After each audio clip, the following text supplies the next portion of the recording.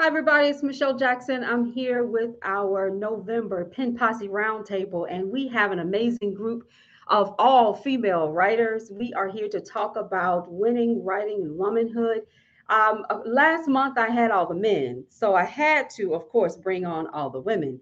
And so, we're going to be talking about writing, we're going to be talking about womanhood, we're going to be talking about our experiences as published authors. We are live, so you can, without a doubt, drop your questions. We do ask that you go and log into our StreamYard link. I'm going to put something up on the screen so you can see it. Once you do that, we can see your questions and put those questions on the screen. And so if you have any comments, if you have any questions, please don't hesitate to drop those questions in and we're going to get to them. But for now, we want to put all of our authors on the screen, our writers on the screen, so that you can get to know them. Hi, ladies. Hi, ladies. Hello. Hi, Michelle. Hello. Ladies. I'm loving this pen Good posse. It's so morning. big and beautiful. So we're going to be talking about writing this morning, and I have a group of writers with us. And like I said to everyone, you can drop your comments in the chat. You can add your comments, your questions. We're going to get to those. But for now, we want everybody to get an opportunity to talk a little bit about themselves. First, though, we want to lay out what this is all about. The Pen Posse is something that the Black Writers Workspace created a while back. It is an opportunity to learn from writers who are doing it, people who are self-publishing, traditional publishing their books, people who are blogging. All of us are passionate about writing, right, ladies? We're all passionate about writing, and that's why we are here for 2 hours. You got us for 2 whole hours, and we're going to be talking about an amazing topic. Oh, wow. Let's see. What do we have? We're going to break up this session into three areas. First, we're going to talk about womanhood. Okay. And that's who are we as Black women writers? We're going to be talking about the legacy of Black women writers and our impact on the industry. Then we're going to talk about winning. What is winning? What does winning look like? And we're going to really talk about that. We're winning in life as well as winning when it comes to writing. And we're going to be looking at the perceptions of the mainstream media, the gatekeepers, and everybody who is in this industry and how they're connecting with us as Black women writers. And then we're going to talk about writing. We're going to talk about publishing, how you guys are publishing your work, how you're marketing your work.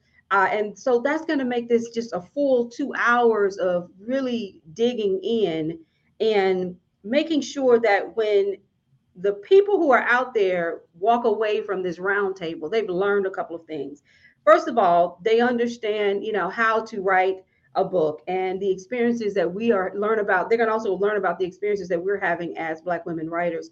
And so we want to make sure that everyone walks away with something and that they are inspired to continue to write. So for the audience, drop your questions. We can see them. Be sure to go to StreamYard first. You can view this on YouTube. So subscribe to our YouTube page at BWW, Black Writers Workspace, Michelle D. Jackson. You can also find this link on author Michelle D. Jackson dot com.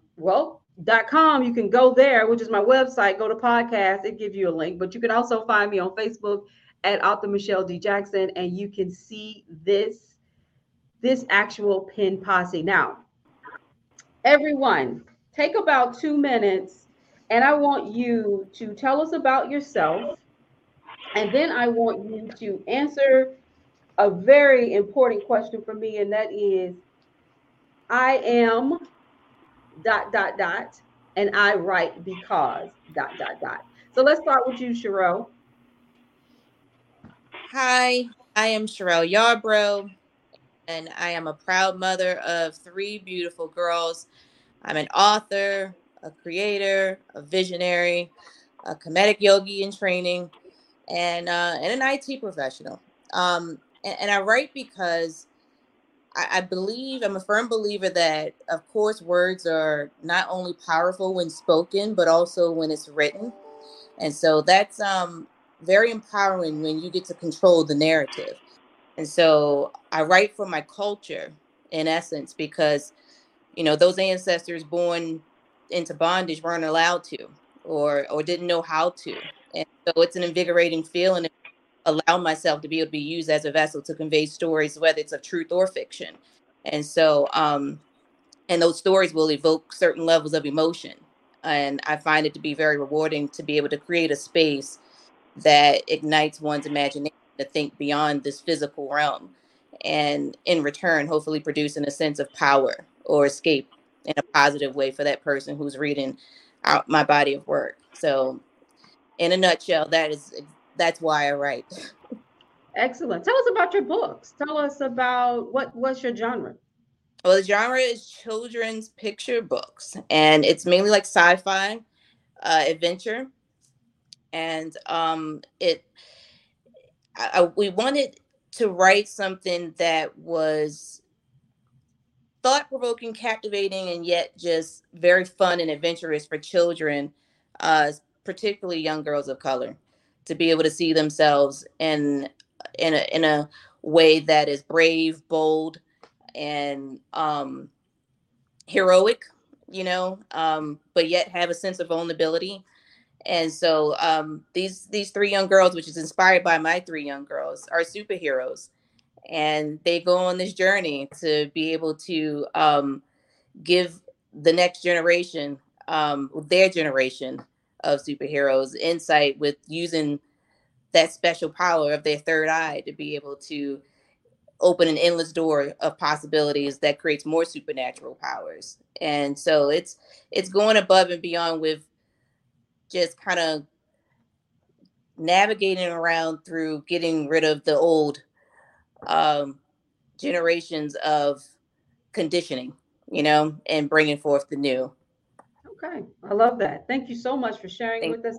Thank you for being here. We're going to learn a lot from you. We're talking children's books. I love that so many of us are writing because we're trying to empower Yes. other Black women and Black girls. That's so important to us. So thank you so much for being here. DM, talk to us about who you are and give us your I ams.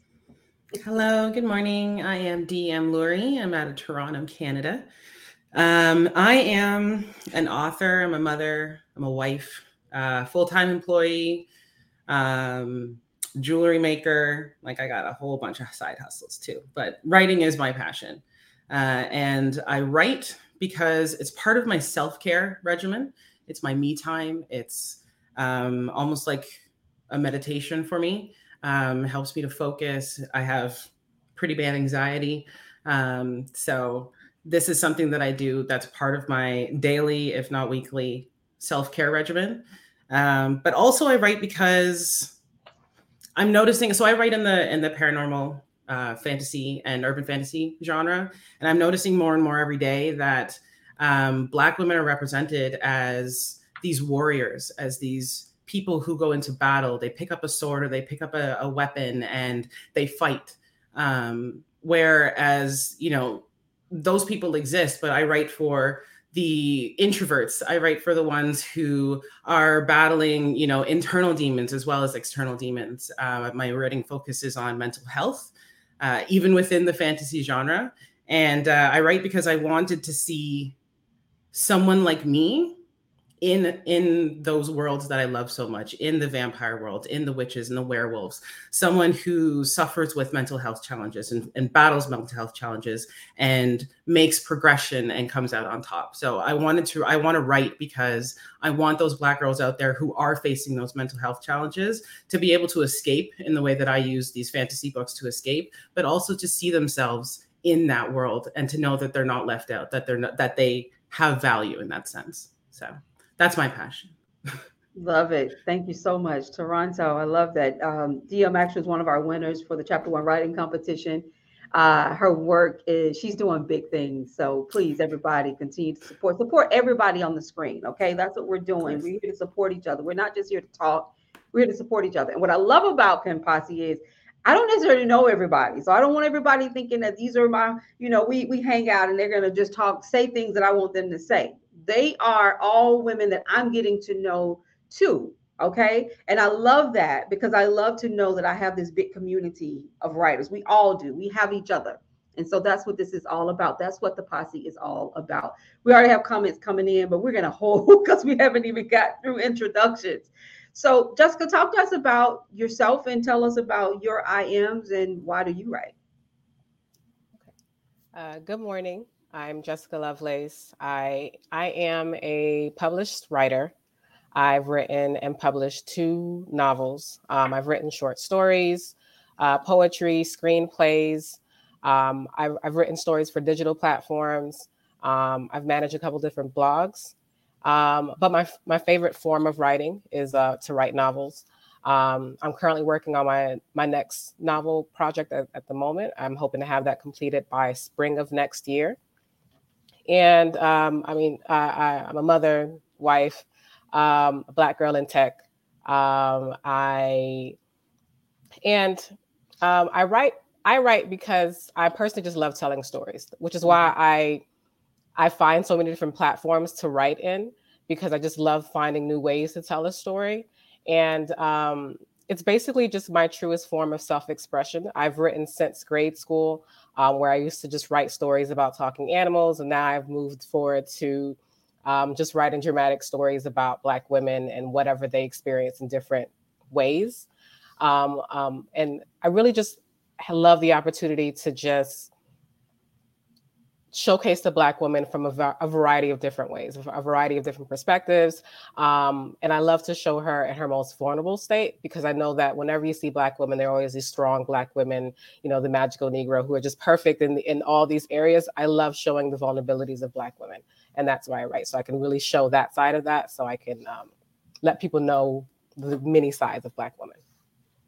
So when we, as superheroes, when we tear off our beautiful blazers and jackets and whatever, what's in the center of our checks is that big BW, Black woman. That's the strength.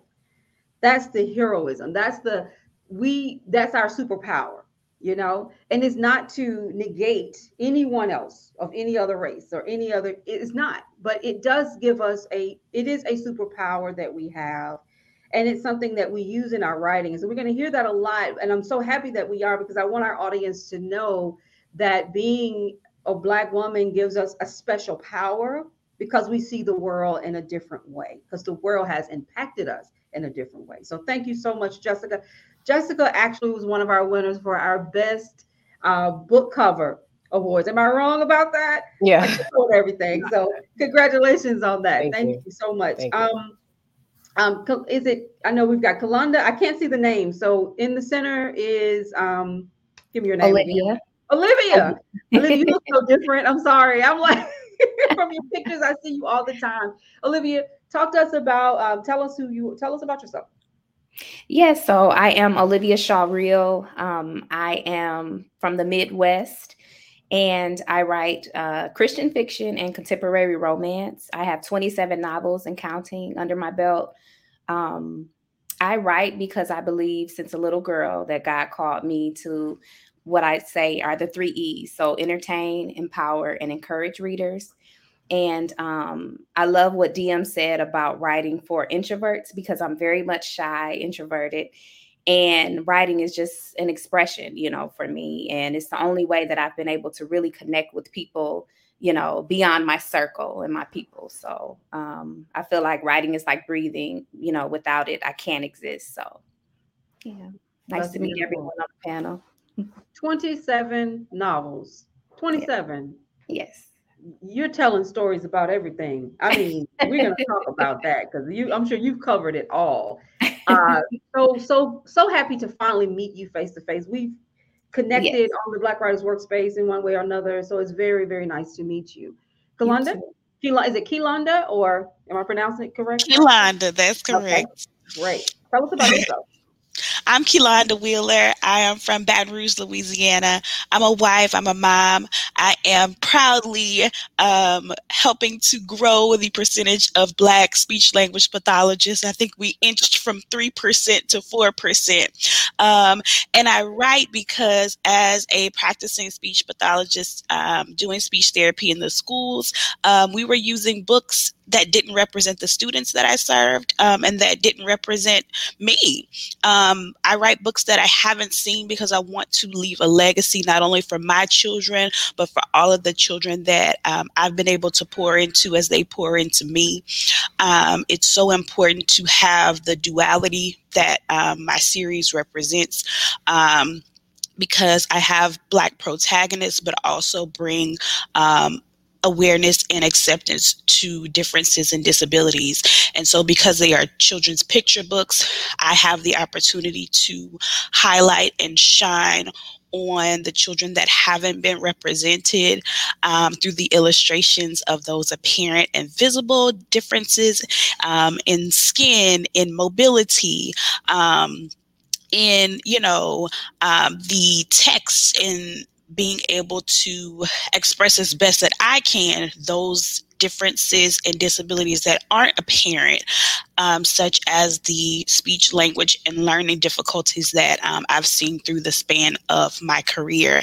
And so I would hope that I would continue to be able to provide those books that bring that sense of pride to both of those populations, and continue to write books that I wish I had growing up. That's excellent. Thank you so much for being with us. And I live in Louisiana as well. I am in New Orleans, and you're in Baton Rouge. And so it's very, very nice to meet you and to learn from you. So thank you so much for being with us. Aletha, can you hear us? Yes, I am. Okay. Hey, Miss Michelle. Hey, ladies. I'm Arlissa. It's nice to meet all of you. So I'm proud of all of your accomplishments. Okay, Arlissa, we're having some problems with your. Can you hear us? We're having some problems. We can hardly hear you. Can you call back in from a more stable line, and we'll definitely give you an opportunity to introduce yourself. Okay. Okay. Thank you. Mm-hmm.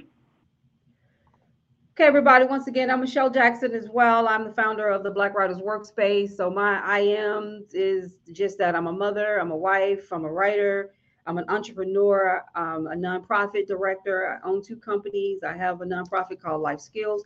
I also started a new platform called directtoauthor.com, which allows us self-published writers to promote our work. I am someone who's always trying to figure out a way to make things easier. I consider myself a serial entrepreneur. I do a lot of work in the tech field as well, trying to make sure that youth in our communities, especially Black communities, understand, learn about tech jobs. These are sustainable jobs, and are passionate about writing. I write because I can't dance, because I can't sing, because I can't rap. I thought I could when I was younger, but I can't. I write because it's the gift that God gave me, and I am going to use it and use it and use it and use it. And so, it was hard thinking about that. Why do I write? Because this is the gift He gave me, and I'm definitely going to use it. So we're going to have a great conversation today. Hopefully we'll get AW back on the screen. We've got some comments coming in. I'm going to take off a couple of things on the screen so that I can see everybody a little bit clearer. There, you're going to have your names.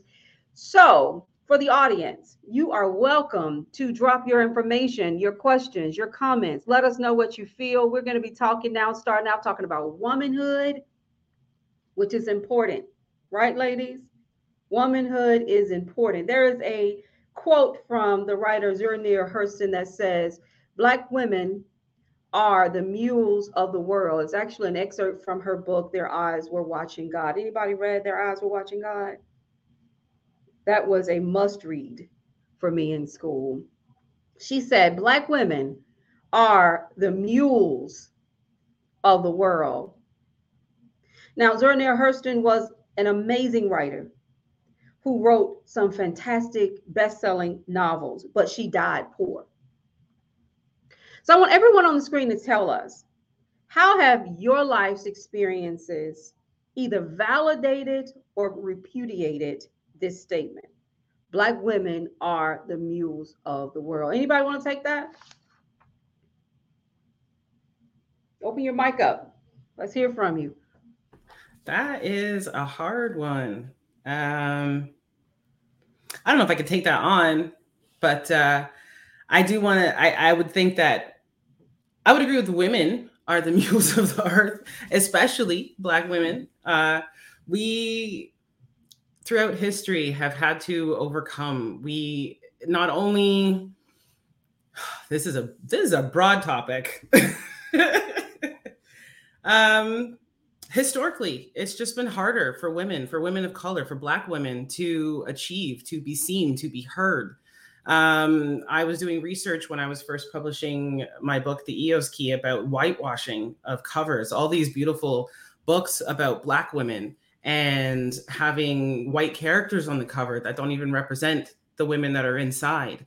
Having these TV writers and producers for years and years and years going to these studios and presenting these ideas, and then a year and a half later seeing, and this is a specific story, but a year and a half later seeing your story on television under someone else's name. It's we for a long time have been I believe kind of set aside.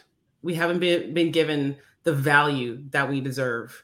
And it's only recently that we have been able to have part of that spotlight. We've been able to,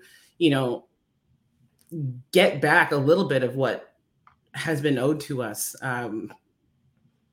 In my mind, I think about my mother, and I'm like, that's the hardest working woman that I know.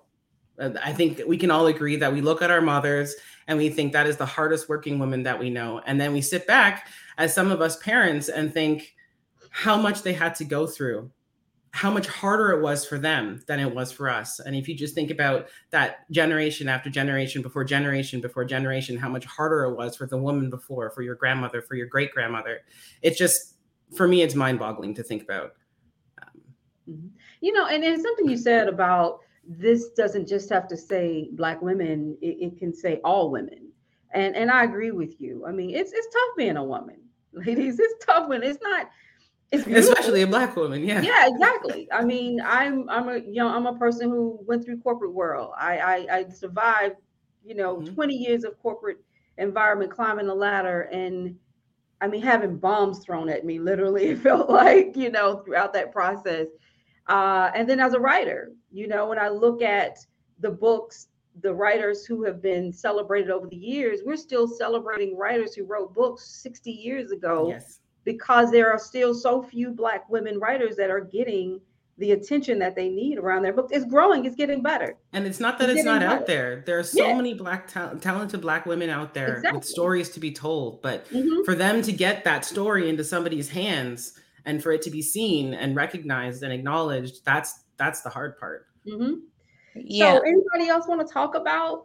Yeah, add to what DM was saying historically, because that's a loaded statement. Black women are the mules of the earth, not just of one geographical, section. It's the earth, so that's almost putting us in this space of the universe, really. If we're to be seen as the only somewhat human existence in the universe. And so when I did not read that book, but when I saw that question, I instantly went to a mule, and the definition of the mule, and that is the hybrid of the horse and the donkey, and that's one of the most docile animals out there. And so, but that put me into the definition of the context in which she used that mule as, the abused yellow mule symbolizes the mistreatment of the suppression that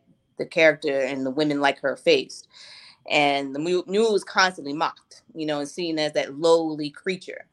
And so for us as Black women, I mean, you have to look at how we're used, but we allow ourselves to be used. So we could either claim that statement, or we can reject it, and change the narrative, right? I think back to the stereotype of us being looked at as being so strong, like you said, and that we can take on anything. We can harvest all this pain. And that took me back to the so-called the father of modern gynecology, J. Marion Sims, who performed experiments on enslaved Black women. And he did that because, they could take the pain, and I'm not even going to use anesthesia. I'm just going to do it. And that's so invasive. And imagine the level of pain that those enslaved women went through. So being the mule, DM said, that's historically, and it's been ingrained and conditioned into us as generation. It's almost like a generational curse that needs to be broken. And that's a part of another reason why I write the stories that I write, because we are vulnerable, and when you look at recent studies out there that are surveyed the society compared to white girls, Black girls are from age 5 to 10. The perspective from the society is that Black girls need less protection. Black girls need less comfort, less nurturing. They know more about adult topics. And so it's time to change that narrative and not succumb to the victimization. Oh, I love that. I love that. We need less. We are just strong.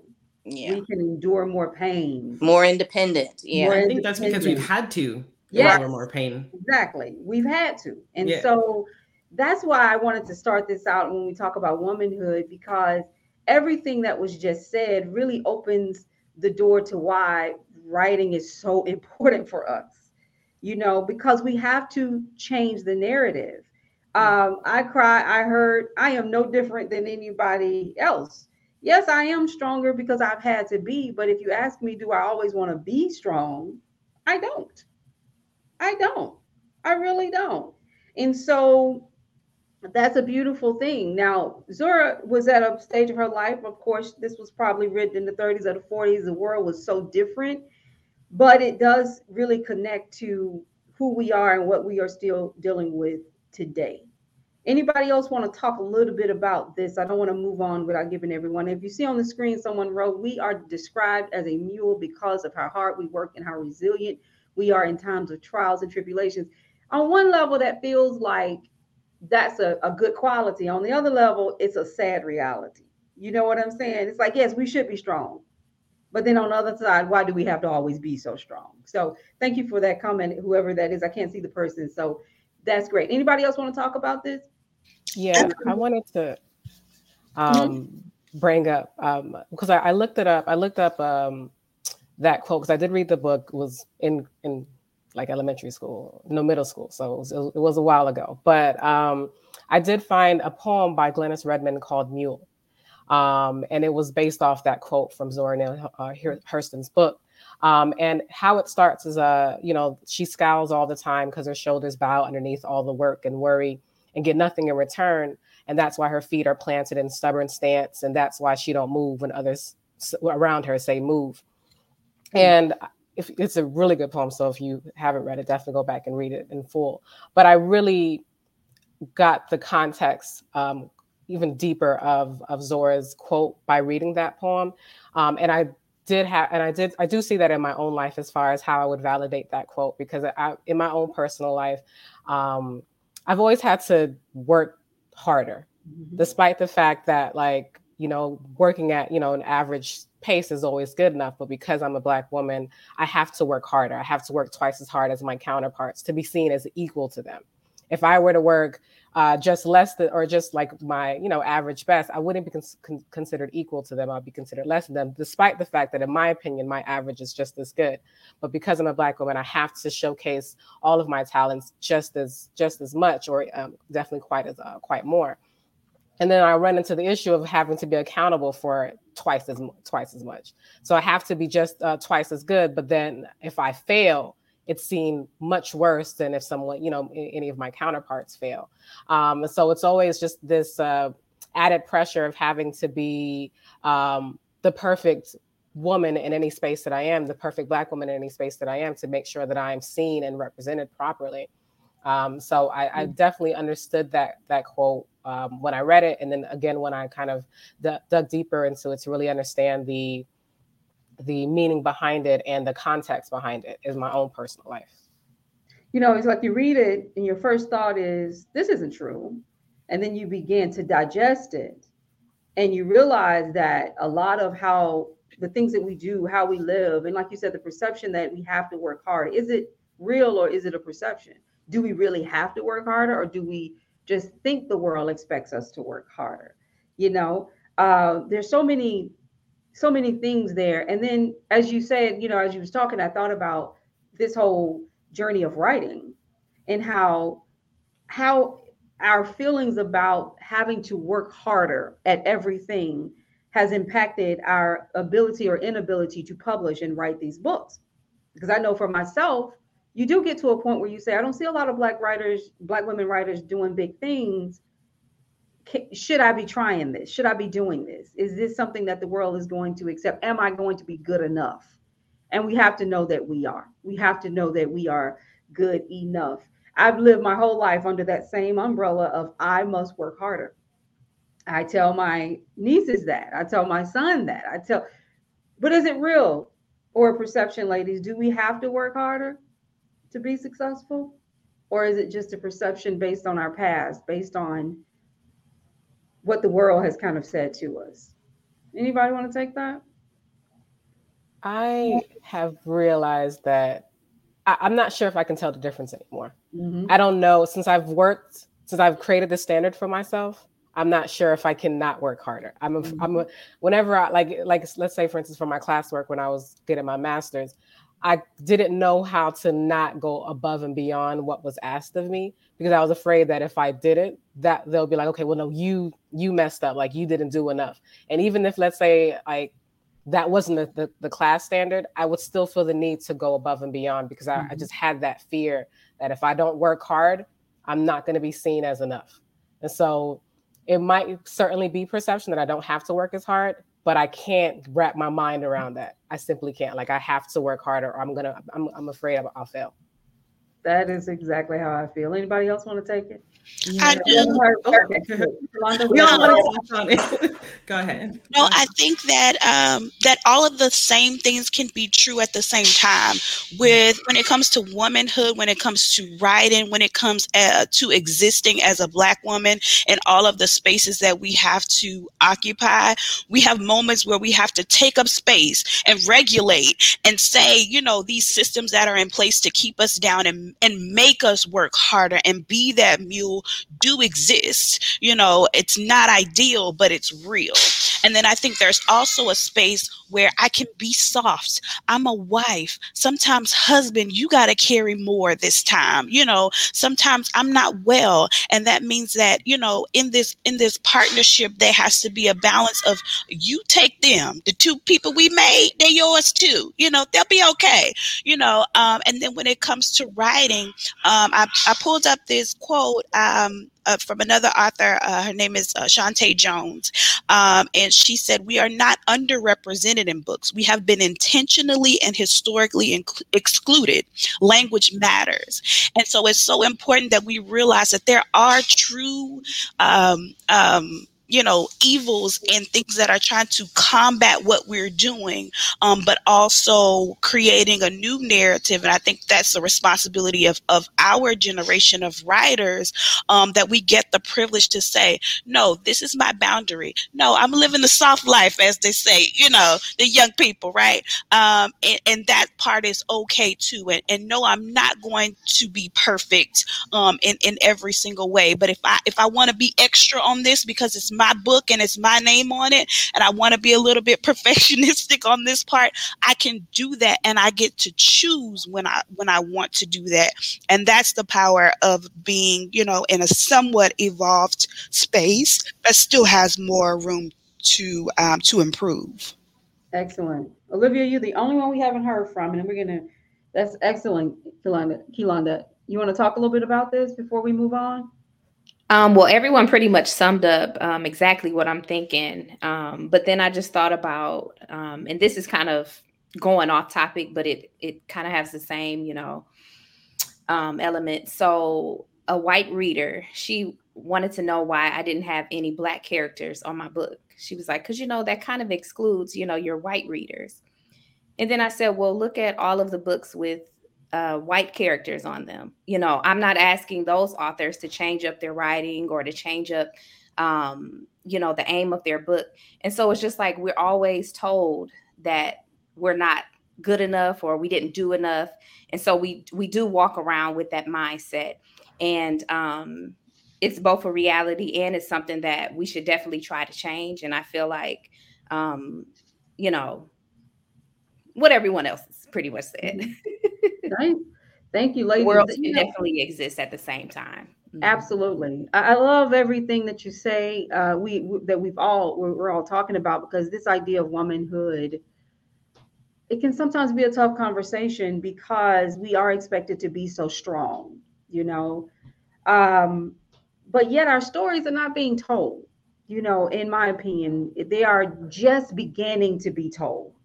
Like, I was taking a look at I love movies. I don't know if you guys know, but I sit and watch movies all day long. So, and I just love sitcoms, anything. So, this idea of what we're seeing now in the movies, all of a sudden, and I always say that this was definitely impacted, I think, by George Floyd's murder. I really do. That after the murder, we are now seeing more Black faces, more diverse stories in the media. Companies are being more, they are looking at diversity and inclusivity as in a different way. All these things are happening because that was this aha moment of, we as a race of people have been mistreated. Okay. But these are some of the things that are now. And I look at movies and TV shows and say, these things come from great written works of art. Till, okay, a movie that just came out about, of course, Emmett Till, the murder of a 14-year-old down in Mississippi. And his mother is telling the story is about Till's life and his death, the horrific death of Emmett Till. But on the cover is this beautiful Black woman, The Woman King. Anybody saw The Woman King? Amazing story. Starring Viola Davis, set in the 1800s, all female warriors to protect African kingdom of Dahomey. We look at the small screen.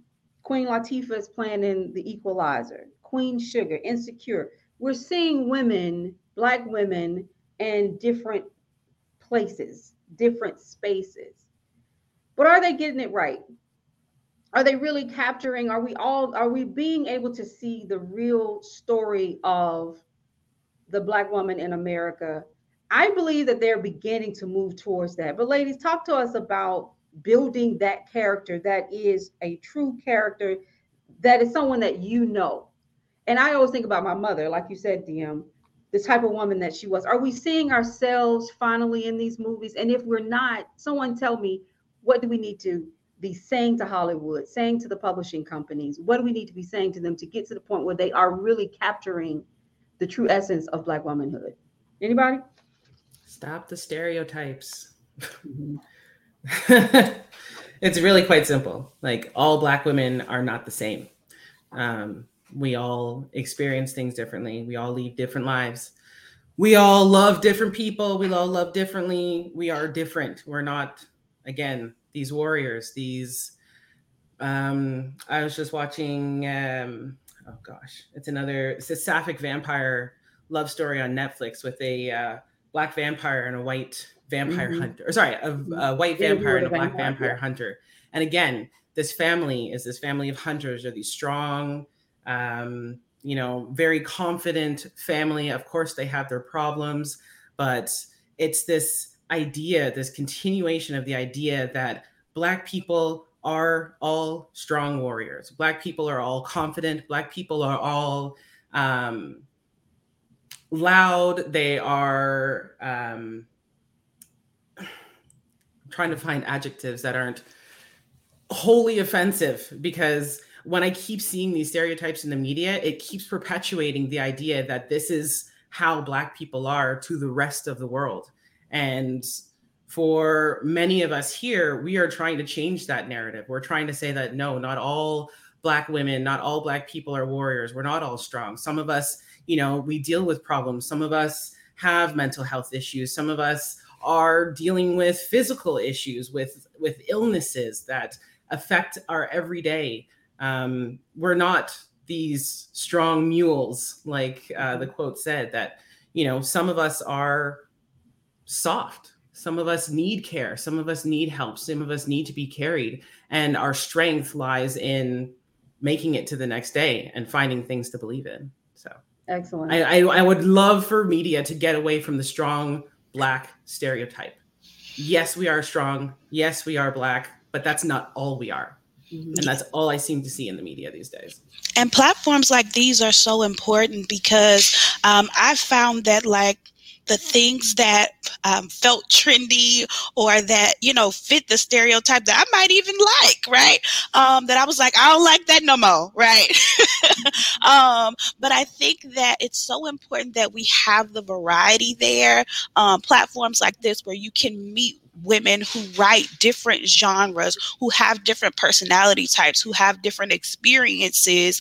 It's important that that is highlighted. Like when you mentioned Insecure, like I was thinking like, yeah, awkward Black girls who like things that, you know, people tell you shouldn't like, who, you know, yeah. So it's one of those things where I think the more that we are in spaces and places that highlight those varieties and differences as all great and all amazing and all still, you know, deserve an equal amount of attention and honor and value, then we can really start to see that whereas before the highlights and spotlights were so far and few in between, we just accepted because we were like, okay, they look like us. Like, you know, I remember seeing, you know, a brown skinned girl that was, you know, a little bit chubby, right, on TV. And I'm just like, yes, she might not even be the greatest actress, but that representation just felt so good. And so now varying that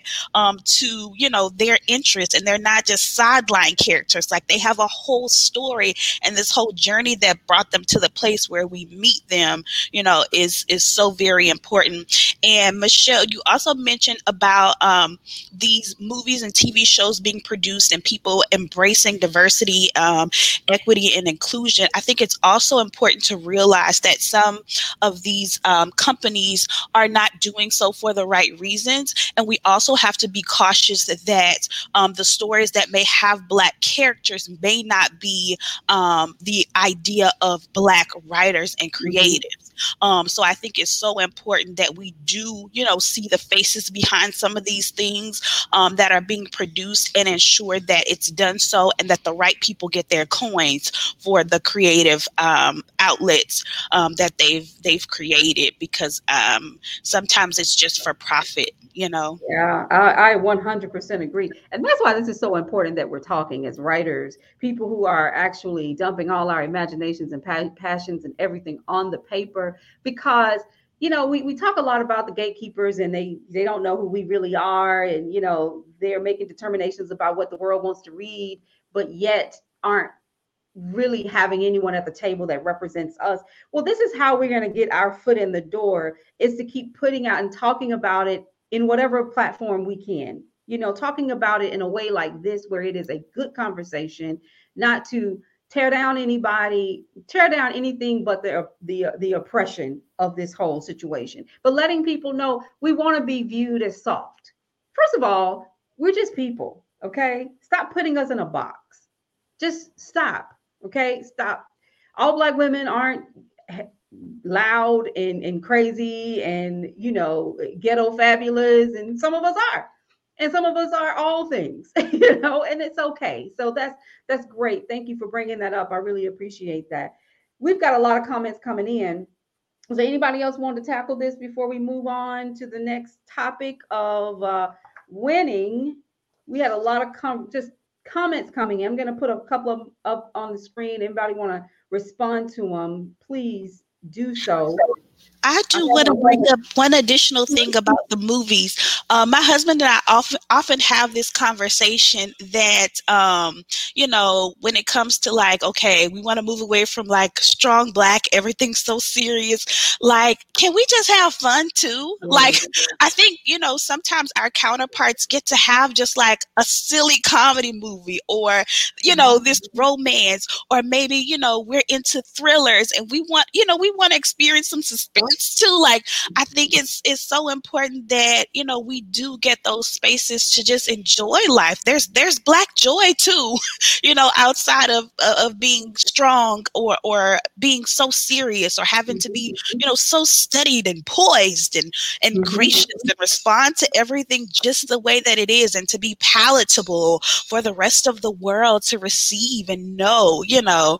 I can speak in the dialect that I grew up in, and and still give you, an analysis of whatever, research I've read. Like, there's so many little nuances to it. And I think I love language so much that I don't want to discount the importance of just things for just enjoyment, that it doesn't always have to have this edge of, being so serious and making such a movement. While those things are definitely important, and we need movies and TV shows and books that shed light to that, I think, and paired with the soft life, we just need joy too. Yes, I 100% agree. I love that. Diem?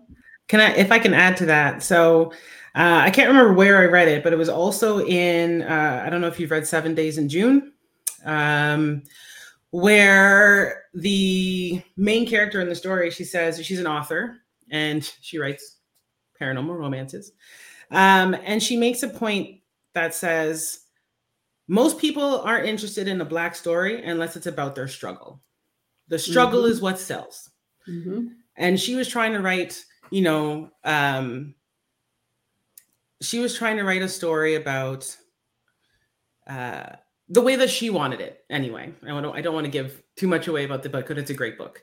And yet publishers and media was all, where's the struggle? Where's the struggle? Where's the Black struggle? That's what people are looking for. And I think you're absolutely right in the fact that we want to present not just the Black struggle, where this warrior has to become a warrior because of the struggle that they've been put through, but let's have the fun times. Let's have the meet cutes. Let's have the little romantic sidelines. Let's have the, just the funny movies that feature our people, that feature Black people, just having fun without the basis of the story being our struggle, being a struggle based on race, being a struggle based on class, being a struggle based on something that has to do with our race.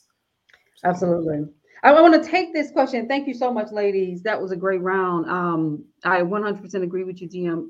And Yolanda, we're regular people. We want to see stories about regular people. I have a hard time watching period pieces. I watched one last night, the latest movie by Tyler Perry. I cannot remember the name of it.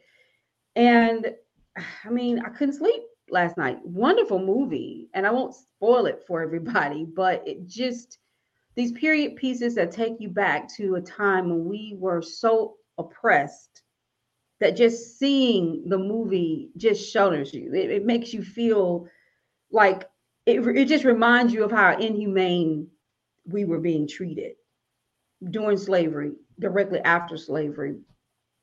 And I struggle with watching those. I really do. I struggle because I want to laugh. And I'm going to say, yeah, a Jasmine's Blues, great movie.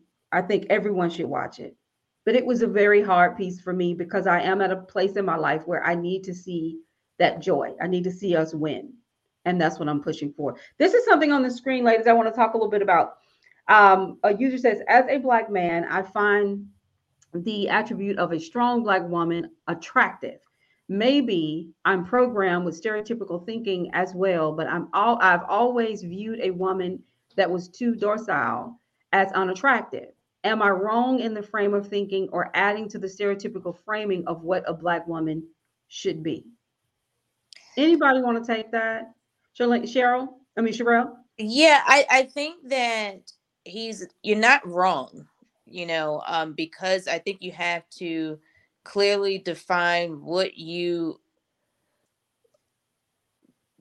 consider a strong woman to be, because that's very layered.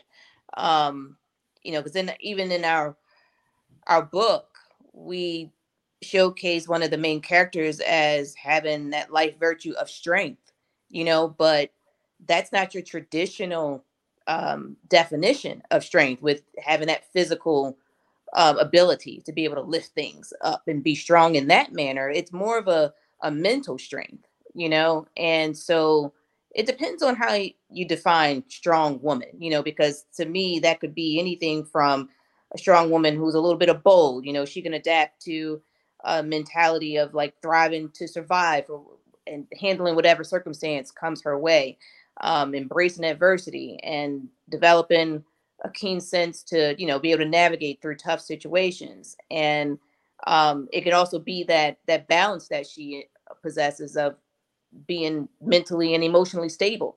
So I think it's all in how that term strong woman is defined. And I think it's all often in our society depicted as what we see in the media, of being the strong Black woman. I'm independent, I don't need a man type thing. And when you get to that level of comparing being a strong woman to being close to a man, being a man, and then you're making those comparisons, then it's like that creates conflict. So I think it's all in how we word it and how we define what is a strong woman. I agree. Let's talk about our characters in our books and strength. And maybe that'll help this particular person better understand how we view strength in a woman. Because when we sit down to write, we're digging into ourselves, right? We're writing characters and building characters that are a little bit us, a little bit mom, a little bit grandma, auntie, lady down the street, people we've interacted with. But we're building characters that we can stand behind, because I'm not going to put somebody on paper that I can't stand up for. So let's talk a little bit about whether you're writing children's book, Christian fiction, or a self-help, sci-fi, paranormal, fantasy. I have a hard time saying that, DM. Whatever you're writing, let's start with you, Jessica. Let's talk a little bit about the characters that you're writing, that you're developing, and how do you show strength through them? So give us their names, tell us a little bit about your characters, and if it's self-help, like for you, Olivia, if I'm sorry, you're not writing self-help. If somebody is writing self-help, still tell us about the development of the narrator and how you're showing strength through them. You want to start, Jessica? Sure. So I wrote a book of poetry titled Upendo, which means love in Swahili.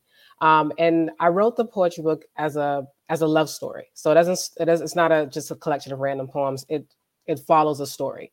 And it follows a story of a young Black woman finding herself. And at the same time, it also has a story of a suitor who wants to be with her, but she pretty much friend zones him. So he's trying to kind of win her affections, but she's also trying to navigate that I want a bad boy type of relationship. So she's trying to do that, but he's a good guy trying to win her affections. But what I wanted her character to be, and what I wanted my readers to get from her when you read her short poems, is to see that she had her own issues that she was kind of working through. So that idea for what, wanting that bad boy was mainly because she just really failed to really understand her worth.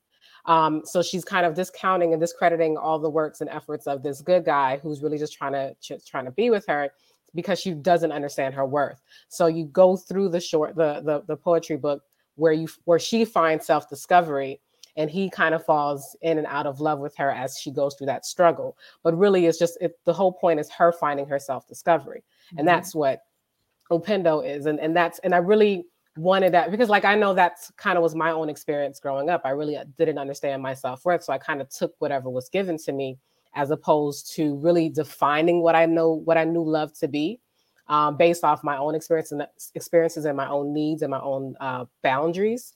And I wanted to really showcase that through the poetry.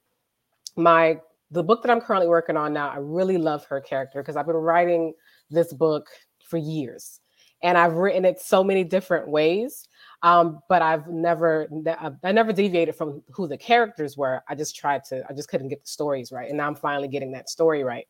And so in the poetry book, the woman was nameless, but in my current book, her name is Yomi. They call her Bird as a nickname because of how she looks. Because another thing I really wanted to make sure with my book, with my characters, is that I didn't want to have them be the stereotypical beautiful Black woman, like the standard of Black beauty. I wanted to really have her not be like this full voluptuous woman, like that you see in the music videos. I wanted you to see her. I wanted you to see all form. I want my readers to see Black women in all shapes and sizes, and that be considered beautiful. So she's considered bird. She's called bird because of how she looks. She's very slim, delicate, and bird-like. But she's very flawed. But she doesn't showcase that. She doesn't showcase that in her work. Like, so she, I'm not giving too much of the story away, but this is on the back of that cover. She was a CFO and now she's no longer a CFO. And that fall from grace is her is her journey of self-discovery. It's her trying to figure out who she is as a Black woman, who she is as a woman, not necessarily just a Black woman, but who she is as a woman, coming from her family, raised in the household that she was. And what was really important to me, because like how we've discussed earlier, is how Black women aren't a monolith, is not only discussing the awkward Black girl, and while Yomi will have some mental health issues that she's struggling through, but she's also a Caribbean woman. Her background is her parents are of Haitian descent, because I'm Haitian.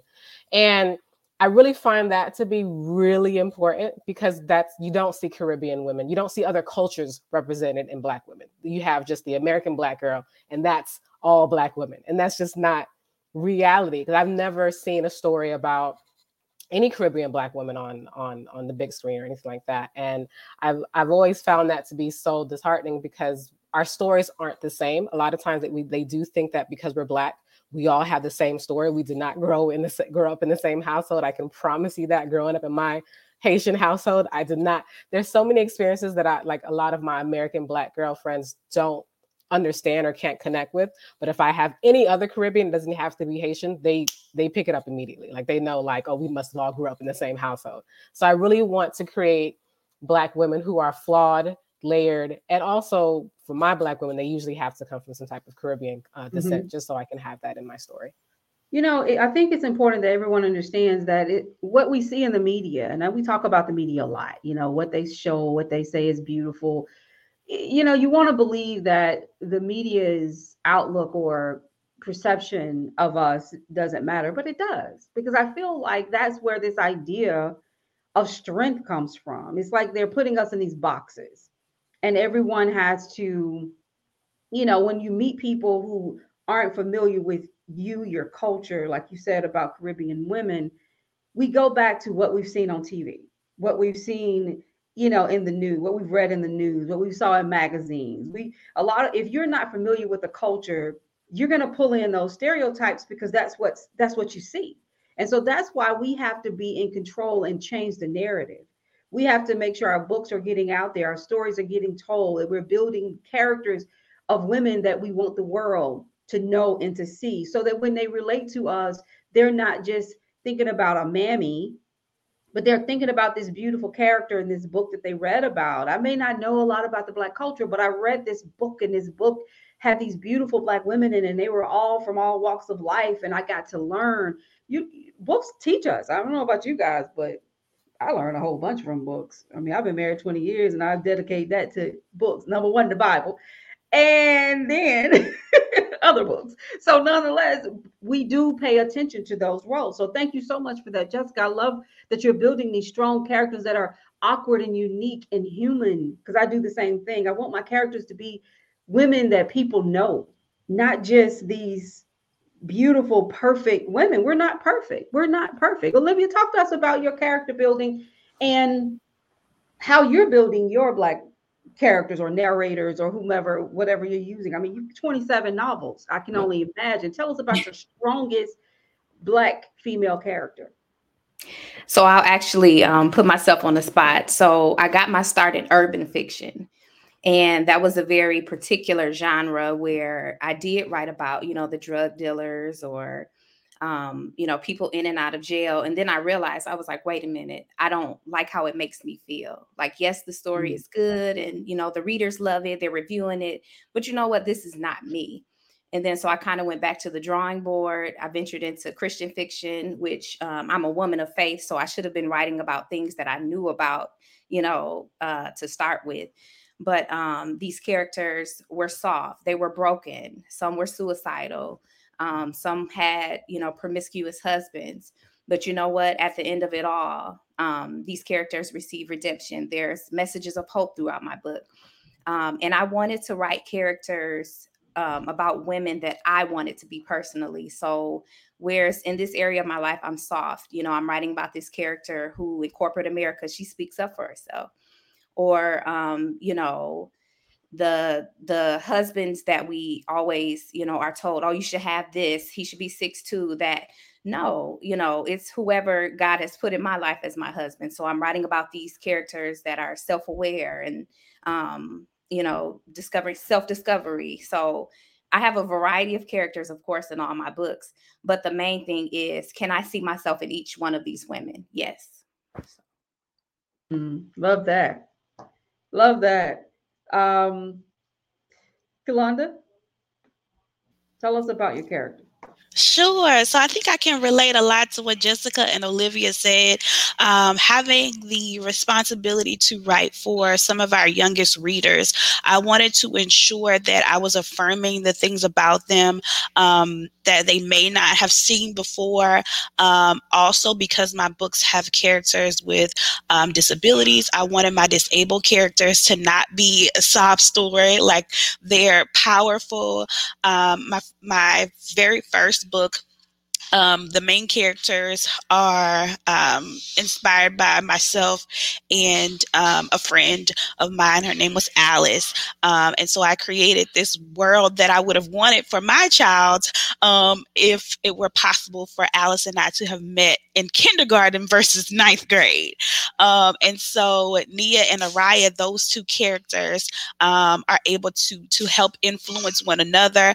They like what they like. They're in a performing arts school, which in our area is kind of like the nerds.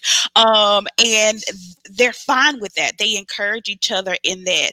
And so I always try to make my characters bolder than what I would have been, in hopes that these young children will take that with them out into this world and not be afraid to be themselves. I also wanted to ensure that that kindness, that softness that I see in my own child, that she's not afraid to keep that, because, you know, again, there's this battle of like, here's who I am naturally and how, you know, God made me to be.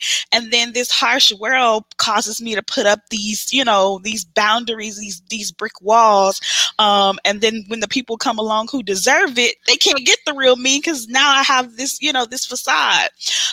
So it was really important for me for them to be different in that way.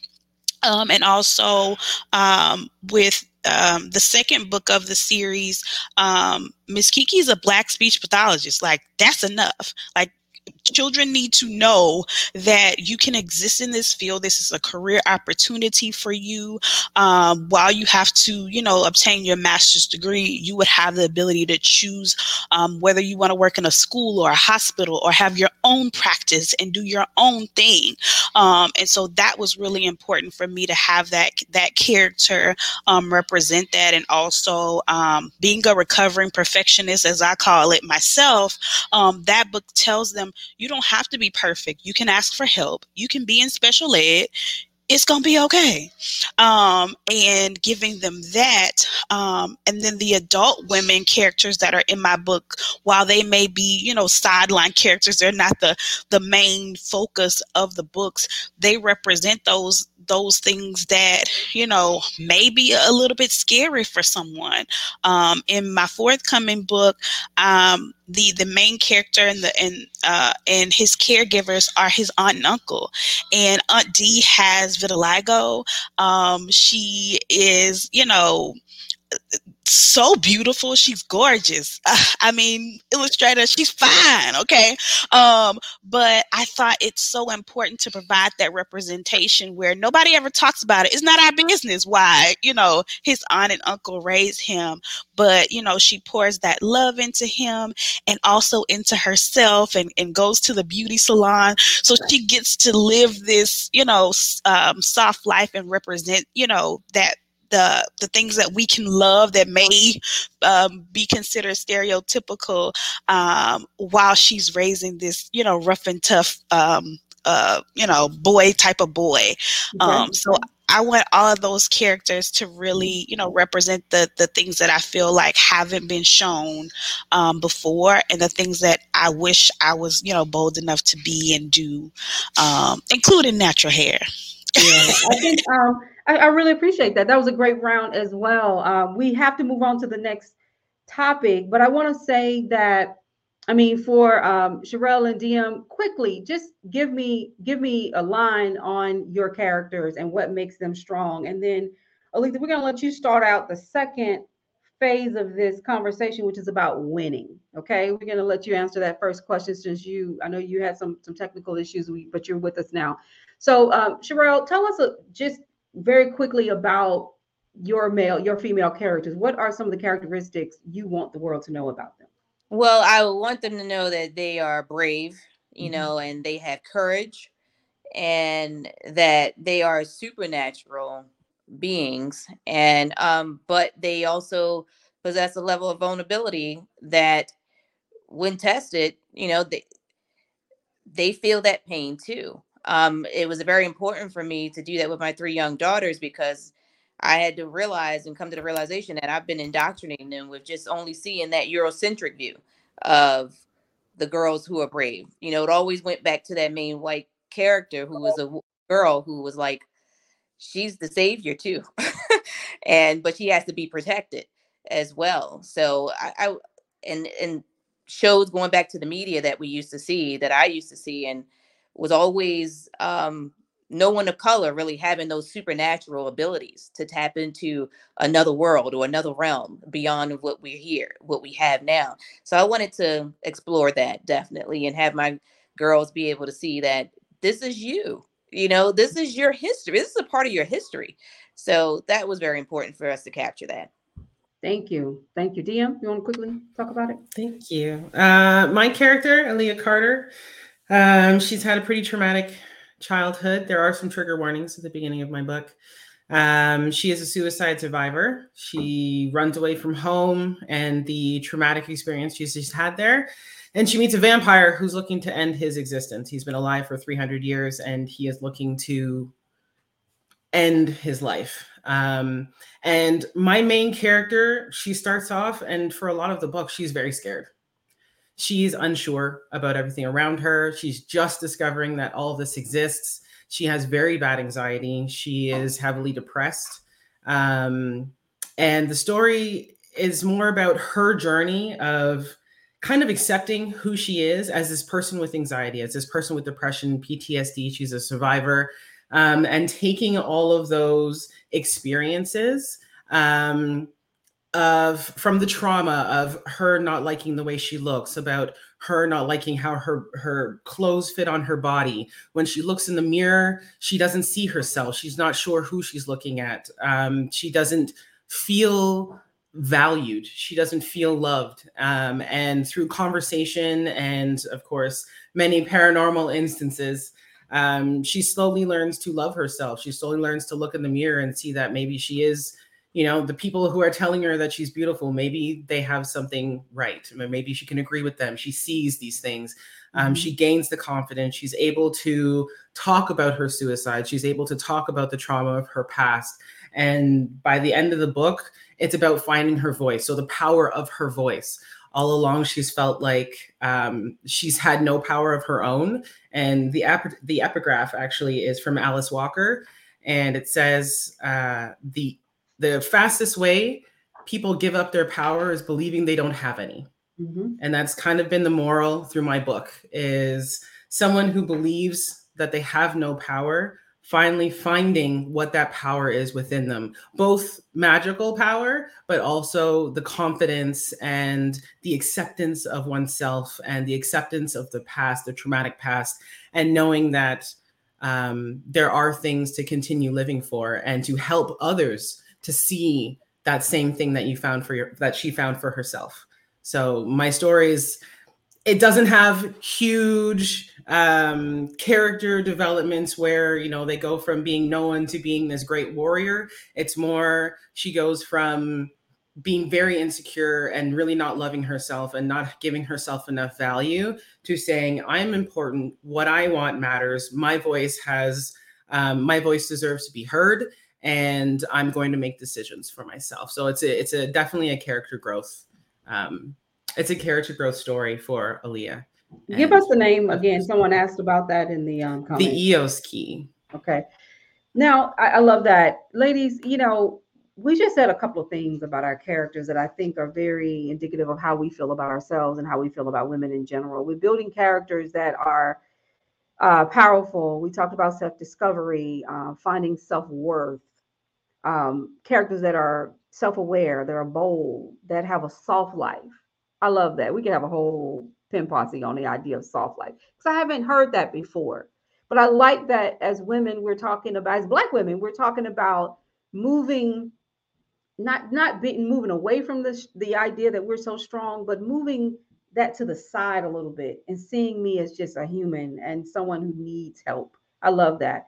We talked about self-love as well. So we're building these dynamic characters. I hope everybody goes out and buy our books, and we'll definitely drop those. Be sure everybody drop your information in the comment area on Facebook or on YouTube, so everybody know how to buy your book. So thank you so much for that round. I thought AW was going to be with us, but she's still having technical problems. So we're going to talk about winning in our writing.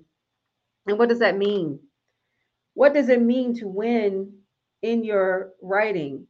For me, it's about controlling the narrative and building characters that people can connect with, and people can see that I am not one thing. I am not just a woman, a wife, a mother. I am many things. So what does winning mean to you? Anybody want to take that? We're just going to kind of go around about. Everybody won't get an opportunity. So just chime in if you want to. I'll start. I think we have a couple introverts on this panel, and that's why we're winning, because we found an outlet. While mine, through the span of my life, has changed over time, I've always found a way to be creative and to shine. And this is a new avenue for that. And so I think it's important to realize that, because like DM said, we've recognized where our power is and tapped into that. That's what makes us winners, because we're giving the world the books that we wish we had, the characters that we wish we had, and further developing this entire span of it's a variety that we need to give exposure to, in that it doesn't become just the one Black girl on the show. It doesn't become just the side character, and that's what makes us win, because no one's quieting me. No one's putting a basket over my light anymore. I'm not code switching for your comfort. I'm not hiding the fact that I like long nails with designs on them, and I can have all of that and be all of that. And it's in my books, and it's in the homes and hearts and hands of other families who feel seen with that. Well, we have just decided that you're no longer an introvert. We're done with that title. Done. Throwing it out. All right. I love that. Anybody else want to talk about what does it mean to win? Win in your writing, win in your life. What is winning for you? Well, Michelle, you took the words right out of my mouth, because I had that it was actually controlling the narrative, because when you get to going back to media, when we depend on Hollywood to help us, and we need their assistance for everything, instead of us banding together to come up with and produce things of our own, you run the risk of things possibly being, let me use the word, whitewashed. So you being able to control your narrative is definitely a winner for me. I mean, because you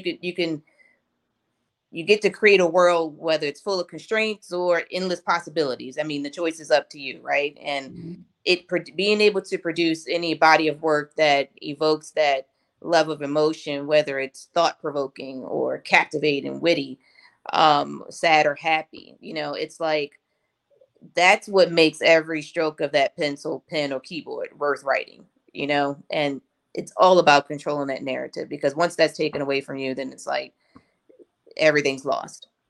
Love it. You're absolutely right. Anybody else want to take that?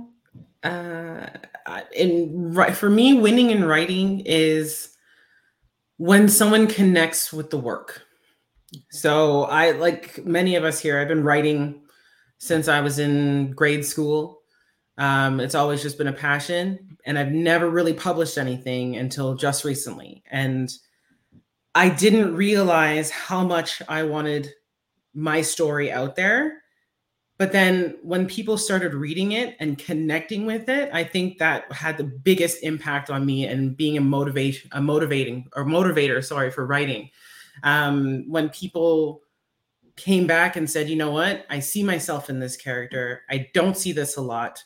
Just like many of the characters in our books and our blogs, giving a voice to those Black women who normally wouldn't be seen in these types of books.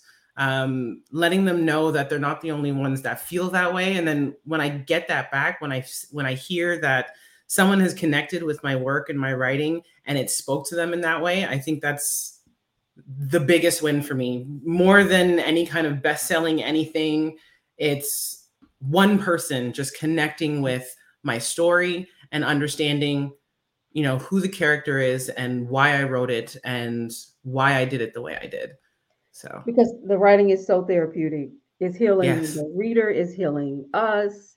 I don't care if you're writing about, you know, gigantic bears or if you're writing about vampires. The writing is so therapeutic. You know, it helps us to get to the soft life because you can pour out all these things, these stereotypes, these ideas about you and your work, and then you can find yourself. It's like a self-discovery. I know for myself that's exactly, and I feel the same way. If one person reads it and gets it, I feel like I've won. You know, there's so much story that's out there that's you know, the big bears and the vampires and the witches, that's all great and that's entertainment, but then we have the core of these characters, and when the readers, you know, connect with the core of the characters regardless of who they are or what they are, that's definitely a win. That's a W. Anybody else? I wanted to add, like, so based off the comment on the screen by Karma's Lyric, I do believe that that's what winning in writing is. Having this unapologetic dedication to writing what you feel is yourself. Like you writing your character the way you want to write her or him, and you just being unapologetically true to yourself and to your character. And I think that's extremely important in writing, because I've had times where I've had publishers tell me, okay, well, I want you to write your character like this. I need you to change this character's name to fit for us. And like, you know, at that time, you know, being a new writer and publishing, like, all right, sure, whatever, just you tell me whatever you want and I'm gonna do what you tell me to do. Being able to do it unapologetically and be like, no, which is why I actually prefer self-publishing over traditional publishing, because I have so much control over what I do and what I put out. Whereas under traditional publishing, they have almost complete control over everything that you do. And I don't like that. But when you're able to unapologetically remain true to yourself, and then not have that hinge on outward validation. So like, okay, I got 12,000 reads or purchases or whatever. I didn't get that, but I'm still okay because I wrote a story, I finished a story, and I put it out there, and it's real to me. I think that's winning in writing, because we have a lot of. I'll go through the comments through the Facebook page, and I go, well, I'm an aspiring writer, and I go, if you write, you're a writer. That's it. It doesn't mean that you have got to publish, or like if you write, you are a writer, and if you make sure that you stay true to yourself and stay true to your narrative and to your character and to your core, you've already won. And I think that that's really important, to be unapologetic in what you write. Absolutely. And we're going to talk about the self-publishing piece and the being authentic in the work and being able to own and control that narrative. I love what you said. You are absolutely right. You want to be able to be, you just don't want to have to apologize for everything. When I wrote my first book, I had those moments where people challenged me about certain things. Now, my first character was a white man, and my main character was a white man. I didn't think anything of it. I wrote the book that came to me, and then I had folks to say, "Why wasn't he black?" Well, it was wrong. He should have been black. And it was just like, you know what creativity is? There are artists who just literally throw paint on the wall and say it's art, and it is, because if they perceive it as art, it's art. This is our craft, and we choose to do it how we want to. And you don't want to be controlled. You don't be a puppet in this, because then how authentic is that? If I only write the characters that you want me to write. And so I love what you said. We have a lot of good comments coming in. Anybody else want to continue to talk about winning? We've got another couple minutes on that before we talk about publishing, and then we're going to go back, Jessica, to your comment about self-publishing, and we'll talk a little bit about that as well. So anybody want to talk about winning? What is winning to you? I was just going to say, as writers, we have to be vulnerable. We're putting our work out there. This is from the depths of our heart. So just being vulnerable, and ladies, just the fact that we're writing, we're putting our work out there, that's winning in itself, because there's so many people sitting on so many gifts, so many ideas, so many books. I hear people say all the time, I want to write a book, but I don't know where to start. Or people won't read this, or people don't care what I have to say. But the fact that we've actually acted on that and put our work out there, we're vulnerable, we're receiving reviews, good and bad. That's winning in itself. So I applaud you, ladies. And even those who are streaming, who are writing or wanting to write, being vulnerable in your writing, in your craft, in your gifts, in your work, that's winning in itself. Absolutely. I love that. And it's coming on the screen. Winning in writing is finishing and publishing. I love that, because the process in itself is not easy. Publishing a book, writing a book, organizing your thoughts, understanding your characters, building your character profiles, knowing what you want the reader to feel about the book, to learn about. These things are not easy. I know a lot of people are publishing, but it just, beginning it and ending it is the win for me as well. It's a big piece of it. So I love that. Anybody else? I think we haven't heard from you, Sherelle. I think you're the only one we haven't heard from. Or maybe we did. Did we? I spoke on it. Okay. But I love this comment, though, because that's the absolute truth, is actually finishing it, because you got a lot of writers who just get the writer's block, right? And then they just stop, or they hear the one no and then stop. So definitely keep going. Keep going. Absolutely. We have a couple more comments coming in, but we're going to transition. Since we've talked about winning, and I think we all feel the same way about this process. It's getting the work done. It's touching, even if you're touching a few. I mean, if you touch many, if you become a best-selling author, great. You have definitely won. Nobody's against that. But we don't want everyone to go about writing with the mindset that they're going to be a millionaire. Most of us write and we're not rich from it, okay? We're rich from the experience, but we're not always financially rich from writing and publishing a book. And a lot of us, we don't talk about that a lot, because sometimes the success is tied to the number of sales. You're only successful if you sell X number of books. Well, I don't see success that way. I don't think you ladies see it that way as well. So a lot of us, we're not millionaires from this. A lot of us are not even $1,000 heirs or $100 heirs. Some of us are getting checks from Amazon for 59 cents. It happens. Okay. So if you're out there writing, know why you're writing. If you're writing to get rich, then know that this is the long game. Okay. This is the long game to that. If you're writing to help heal yourself, the community, if you're writing to impact that one person that really is going to take what you've said and learn from it and grow from it, this is a great thing. I wrote my first book with the idea that I was just going to put it on my shelf. I was not going to market it because it was a bucket list thing. I want to write a book. I wrote it. My husband was in Iraq. He came home. He saw it and he said, no, we're going to market this. And I started marketing it.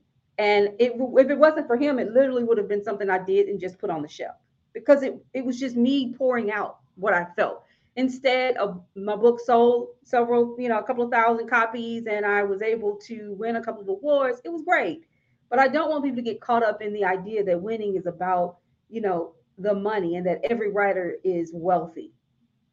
To all y'all kin folks out there who think you guys are rich because you wrote and published a book. I'm just letting you Most know. authors are broke. So that's great. So we're going to transition to talk about publishing, but we've got a couple of comments. I want to put them up on the screen. So winning for me is constantly evolving, but at the stage of my writing, it's completing a project and breaking through barriers of fear and downplaying and dismissing my gifts and talents. Absolutely. Absolutely. Winning is getting to that point where you say, yes, I did this. I did it. Now, we do want you to do it well. We want you to do it well. And we're going to talk about that as well. Someone just really co-signing on Jessica on what you said unapologetically. That's how you need to write. Love that. My drive is connection, and yeah, absolutely. We want to connect with those readers. That's really important. And so we're going to talk about publishing now because I think that's a big piece of this. We've talked about womanhood. We've talked about winning. Now we're going to talk about writing and publishing and those experiences because I feel like, one of the things on the Black Writers Workspace that we focus in on is making sure that people know what resources are out there. So we do want to dig into that. And I'm going to be putting up some of the comments, continue to put up some of the comments on the screen. There was a question about writing, and I want to go back to it. I'm not sure if the person is still listening. It was a while back. But to those of you out there, thank you so much for sticking with us. This is 2 hours, but it's very informative. This person said, what are some of the examples of writing practices you all have found helpful for completing intentional projects for publication? What are some of the writing, some of the examples, writing practices? This is a really tough one because many of us do this in stages. So if anybody want to talk about the stage of just preparing to write. So one person talk about preparing to write. And the person who's published all these books, talk to us about your process in preparing to write and some of your practices. We would love to know about that. Sure. So it depends on the book, of course, because I can get a book, I can be sleeping and wake up, and just have this idea. So I go get my laptop and I'll just flow for a couple hours. Or there's some projects that take, 6 months to a year to write because I'm researching on it, or, I'm just going through, okay, what do I want this character to be? What do I want her to look like? What's her job? What, that kind of thing. So it really just depends on the project and, of course, the author. I have found, though, that you must be a reader to be a writer as well. Mm-hmm. And especially if you're going for, now I'm self-published, but if you're going for one of the major publishing companies, it is great to research what's trending. So like for Hallmark or Harlequin, some of their trends are, they're in the Western kind of fiction, or, your main character has to be a cowboy. So now I'm researching that aspect. Or, around Christmas time, they like to put pets at the forefront of a book. And so, you're kind of reading about canine companions. So it just really depends on not only the publishing company, but it depends on your genre. It depends on the author. I don't have any specific process. I love to type out my words and I'll just go for a couple hours. I tend to come alive around like 2 a.m., 3 a.m. And, for 4 hours, I'll sit there and get it all out. If I encounter writer's block, I'll put that project aside and, I open up, the possibility of writing an entirely new book. And then I'll go back and revisit that idea. But I draw inspiration from everything around me. There's nothing in particular that kind of just triggers me. I feel like, ladies, and I don't know if you agree, but I'm a people watcher. And so I'll kind of like, at a restaurant, I'll see this person. I'm like, you know what, that would make for a great character. So I kind of look at this person, try not to be a creep, but I'm looking at this person and, they're inspiring a new character. So I feel like we just can't, as writers, we can't turn it off. But it's just a matter of being very, very organized, staying on top of your time management, and then also hitting like those word counts. So we know different books call for different novel or word count lengths.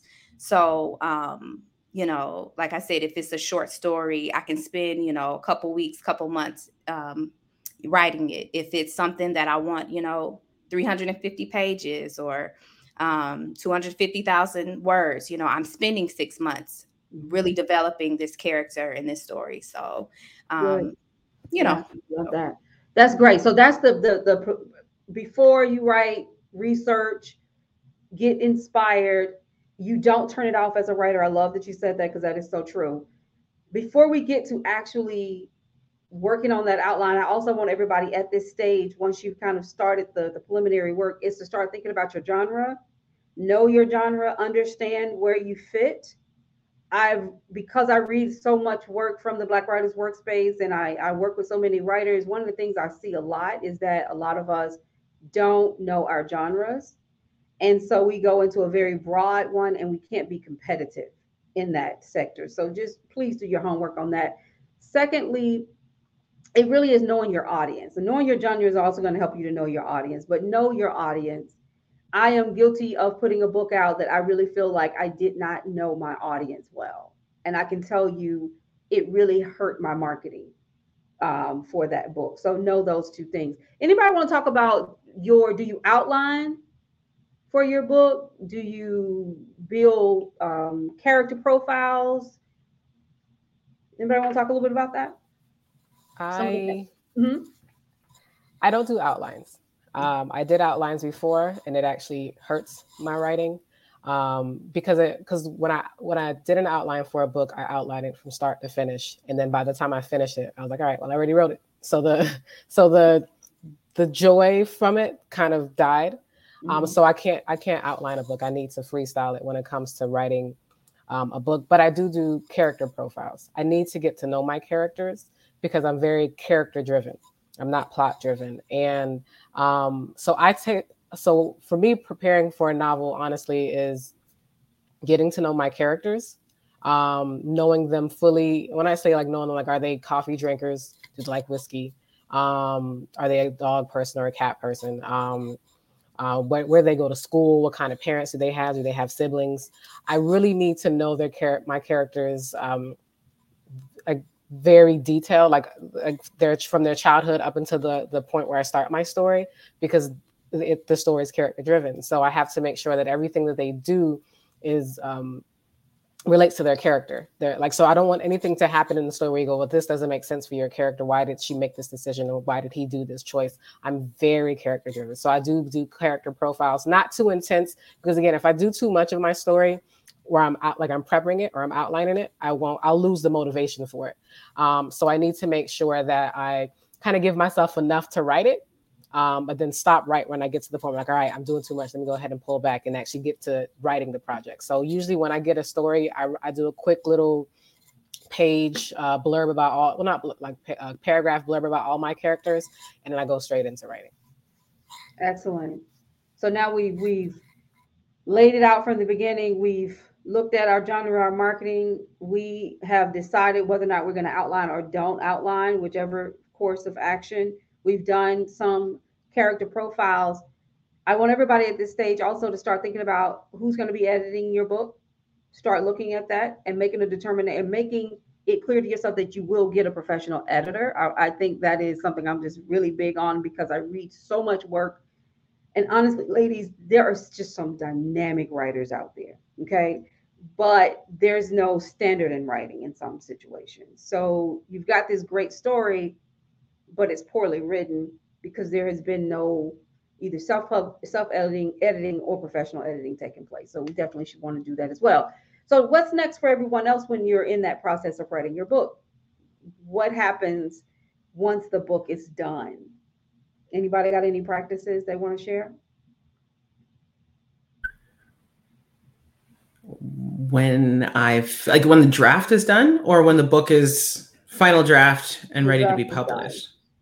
Either one. You can take either one. We just want to know what Well, I'm going to be honest and say I don't sit down and read a lot of books. I consume all of my literature through audiobooks.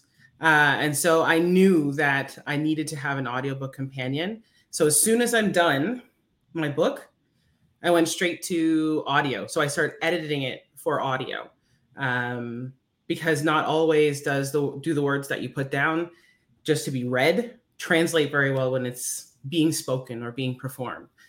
So then I go into editing the actual book, the dialogue, and the and just phrasings or changing certain words because maybe it doesn't come across very well in the audio. So it's definitely going back and then listening. So I have a computer program that will read the book back to me, because I do believe that every person who writes something should have it read back to them. Listen to it to see how it sounds. Not always do we pick up everything when we're reading it ourselves. So having someone read it to you or having a program read it back to you, it's going to help catch any mistakes that were left in, because the computer is only going to read what's on the screen. And secondly, you can hear the conversations. You're not reading the conversations. There's something different between hearing the words being spoken and reading it on the page. For me, at least, it hits differently. So making sure that when I listen to that text, that it sounds like actual dialogue, that it sounds like a conversation, it sounds real, and it's not going to pull the listener out of the story thinking, well, why did they say it that way? Or I'm confused as to who's speaking. Mm-hmm. So it's a big going back and looking at the text from a different point of view when it's all said and done. I'm sorry, Sherelle, you want to say something? I actually wanted to add to that, because my process is actually a collaborative process with my brother, because we co-write and co-created this series, because it's inspired by my 3 daughters, right? So these characters are sisters, and it's going to be a outline of where the storyline is going to somewhat grow as my girls grow as well, so because the introduction is them coming into knowing and discovering their powers. But to add to what DM was saying, so when my brother is also a English writing major. And so what he does is, even if a lot of my process with writing and coming up with ideas and concepts have come into play with me just off of me having a dream and me going off into that other parallel universe in the dream world, and then having that epiphany of something, and a character is created or another idea is created for the storyline. But and then what he does is he'll also take it and he'll add his flair on it and then turn it into a rhyming. So the book also rhymes as well. And so, but what we do is, going back to what DM was saying, we sit on the phone, we outline it. We got all the bars and stanzas, and then we read it, each stanza at a time, and just go through it, just to make sure us hearing it sounds good as we're reading it out loud. And sometimes also I'll have my eldest daughter, who's like 10, have her read it out loud to her 2 younger sisters. And we wanted to be kid friendly, right? So why not have a kid read it? And so it's funny, because even she has found an error or 2 at times, just little small grammatical things. But I think I actually like the idea of that DM mentioned with the audio and having it being read through that as well. I love that. Ladies, this has been great. Now let's talk about this self-publishing and what this has allowed us to do. And we're going to take this back to womanhood. I mean, we had something on the screen here. So when going to a publishing company, is there a length of time you are expected to complete a book? I know from just my research that if you are with a publishing company, a lot of times they do like people or like writers who are going to do sequels or multiple books in a series. And so they will ask you to write a book in a certain amount of time. Remember, when you're with a publishing company, they're there to make money. You're there to make money. And so a lot of this has to do with, from my understanding, and I have never gotten a deal, so I don't want to misspeak, but once you get those deals, you then the publisher has to position and market your book to sell it so that they can make back the money they've just basically given you on, as part of that contract. And so, the more books you can put out, it's like anything else, they want you to write more books. If this one is successful, they're going to want you to write more. So will it be a time frame? Possibly so. If you're someone who doesn't want to write on deadline, then you may not want to try to go after those big deals with a big publishing company. Anybody else want to throw in, quickly anything about that? I think Jessica, you said you had a deal with a publishing house. Yeah, it honestly depends on the publishing company. They'll tell you what their requirements are. My publishing company required the book to be complete before they even start the deal. So I had to, and my book was complete by the time I shopped it around. So I didn't have to worry about that. Whenever they had requests, they expected that to be my response to be quick. So it wasn't like, okay, here's her request. You have like a few months to go ahead and figure that out. No, they wanted a response within a week or so. But it honestly depends on the publishing company. Some publishing companies are okay with you having unfinished work, but they will give you deadlines. Okay, well, we need you to meet by this time frame. But most of the time, they're going to want your work to be complete, and then they'll tell you exactly how often they want you to communicate based like through the editing process. So tell me, everybody on the screen, are you self-published or do you have an existing deal with a publishing house? Just very quickly, Sherelle? Yes, we are self-published. My brother actually had started his own publishing company years ago called Throwback Publishing, because he's also authored a young adult novel called Enigma's Child and another children's book called Bruno the Morky. So for me, the process was fairly smooth with knowing that platform was already exists. Okay, DM? I am self-published. I started a publishing company called Ash City Press, which is a vanity press. And yeah, I did pretty much everything myself except the editing and the book cover. But yeah, even the formatting of the inside of the book, the audio book, I auditioned I saw what ACX wanted to do. And I decided to do it on my own. I produced, directed, wrote, edited, with 7 different narrators on my audiobook, and then but distributed it through a bunch of different online retailers myself. So everything has been DM Lurie / Ash City Press from start to finish. It's been a lot of learning, of learning over the past few years. Jessica? I have self-published and I have been traditionally published. I had a deal a few years ago under the Zane Presents imprint. And so that was quite a while ago. And then most recently, I've done self-publishing. Okay. I just prefer it because I have so much more control. Like when I did traditional publishing, I was required to change the name of my characters because it conflicted with other big names. They had complete control over the cover. I mean, obviously, I could pick out of these 4 covers that they completed for me, but they ultimately designed the cover. Whereas with self-publishing, I designed the cover, the formatting, obviously not the editing, but I have complete control. The only difference is that with self-publishing, it is all on you. And so if you are not good at marketing your book, if you're not out there selling your book, no one's going to buy your book.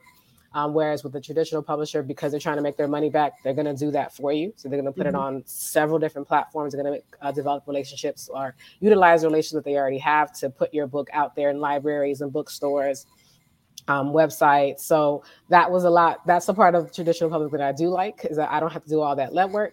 Whereas with self-publishing, you just have a lot more self-control. But either way, I still do prefer self-publishing because it makes me feel better when I do everything on my own. The cover, like when I purchased my first ISBN number, I felt really good about that. Like I did something really independent for myself. So I really, I prefer self-publishing, but I've done both. Great. Thank you so much. Olivia? I started off with a publisher, but now I'm fully self-published. Great. Yolanda? Same as DM. I'm self-published underneath my own press, Purposeful Legacy. And I enjoy it, but just like Jessica said, like you get to make all the decisions, but you get to make all the decisions and do all the work. But it's definitely rewarding to have my hand in each of the things and be able to have my values incorporated into the books that I publish. Well, I am also self-published. I have 3 books. My first book was Vanity published, and I did benefit from the fact that they did have those connections and could get me in bookstores and things like that. But I paid about $1,200 up front, and I can tell you that if I could do it again, I would have just self-published it myself, because there are still to this day accounts I can't get into because the vanity publisher has access to them, and I would have to pay them to get that access. Now, this was over 10 years ago, so it's a little different then. I'm hoping Vanity is better now, but I completely self-published 2 books, one a comic book and my last novel, From Darkness to Night, and love the process. But like you said, you wrote it, you own it, and you have to promote it. And I am all the hats, promoting all the time. So we're going to spend this last 15 minutes, ladies, answering some of these questions that are coming in and that have come in over the last 2 hours. I tried to put as many up on the screen, but there were so many. But I want to go back. And so anybody out there, if you have some pressing questions for the ladies and on any topic, you can drop those in and we will discuss them. This is one here. So we're going to do this for about 10, 12 minutes, and then we're going to let everybody wrap up. I do ask everyone on the screen to drop your information in the comment area if you can. If you can find this on Facebook, YouTube, or if you can see the comments on your screen right here on StreamYard, drop your name, your book, and your links. And I do encourage everyone to go out there and purchase these books. That's what we're all about, is supporting each other. But this is one of the questions from Amy. It says, this is so informative. Do you feel it's important for the white community to read your stories to educate themselves and better understand the Black community? I want to start by saying that I wrote a piece on medium.com about the fact that this national conversation that we so talk about, we need to have about race in this country, should start, or actually, I don't even know if it needs to exist at this point, but it needs to be one that is only done with people who have read books about different cultures. Okay? Because a book opens your mind to how people live, how they exist, the things that they do. And there are still people in this country, in this world, who just aren't exposed to different cultures. So if I'm a police officer, I'm just throwing this out here. If I'm a police officer, I'm a white police officer, and I know nothing about growing up on the Black side of town other than the people there are criminals. You know, the women there are hard, the men are doing drugs, blah, blah, blah. That's what I know. That's what I've seen in the media. I'm going to have a different approach when I go into that community. But if these police officers or teachers or whomever, all of us are asked or required to read books about people in different communities, understanding who they are, what drives the different things that happen in their culture, I feel like it allows us to connect. Because growing up for me, and I don't know about all of you, I read all types of books. My favorite book was The Diary of Anne Frank. I learned about the Holocaust. I learned about the Jewish community, and I felt connected, and I felt like I understood them. Anybody else understand that? You can answer the question, or you can pivot to what I'm asking also, which also I think answers the question, is that, do you feel it's important for the white community to read stories that educate them about it? I do.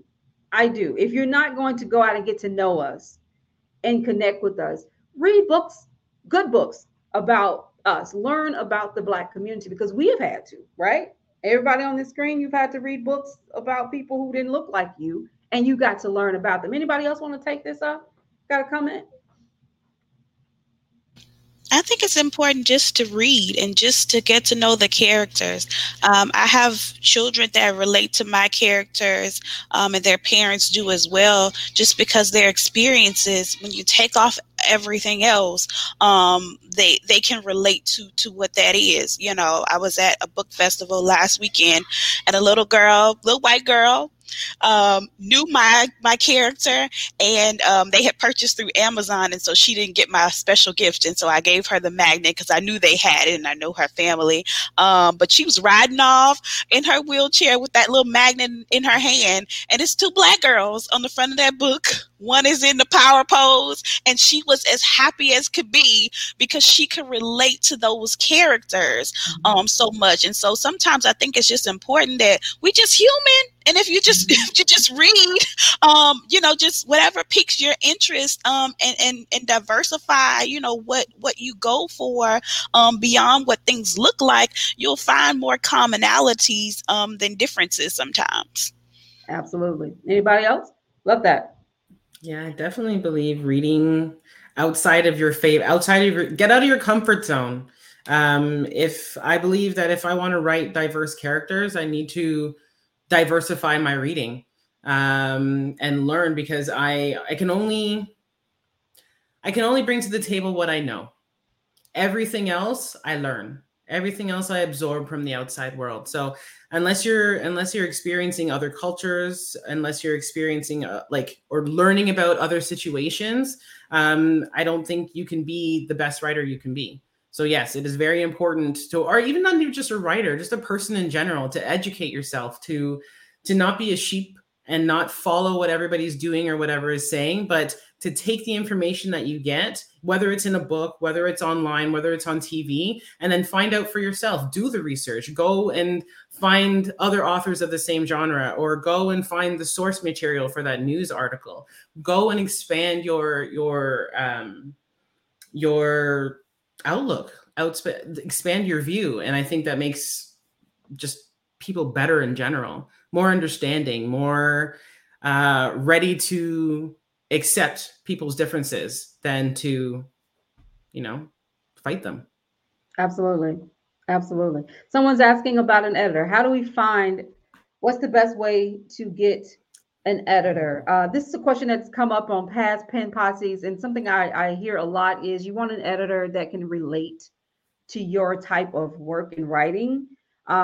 Because sometimes I've had people in the past talk about having editors who were not familiar with the Black experience, were not familiar with the Black community, and wanted to make a lot of changes in their work that they could not relate to because it was cultural ways of doing, how we say things, how we do things, and they could not relate. So they wanted those things to be removed from the work. So one advice is to find someone, not necessarily have to look exactly like you, but that can understand where you're coming from. Anybody else want to talk about the best way to find a good editor?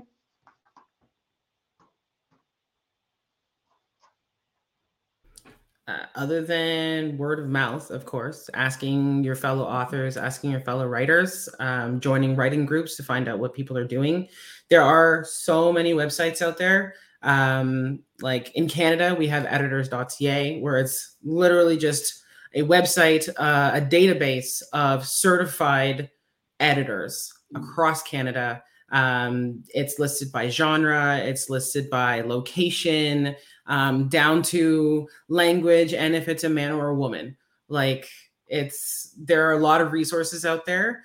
Definitely, I would suggest working with someone, like you said, who knows your genre, who knows what to look for, who knows the colloquialisms or the idiosyncrasies of the stereotypical characters that go through that genre, but also hopefully seeing their work, that's something that they have done before.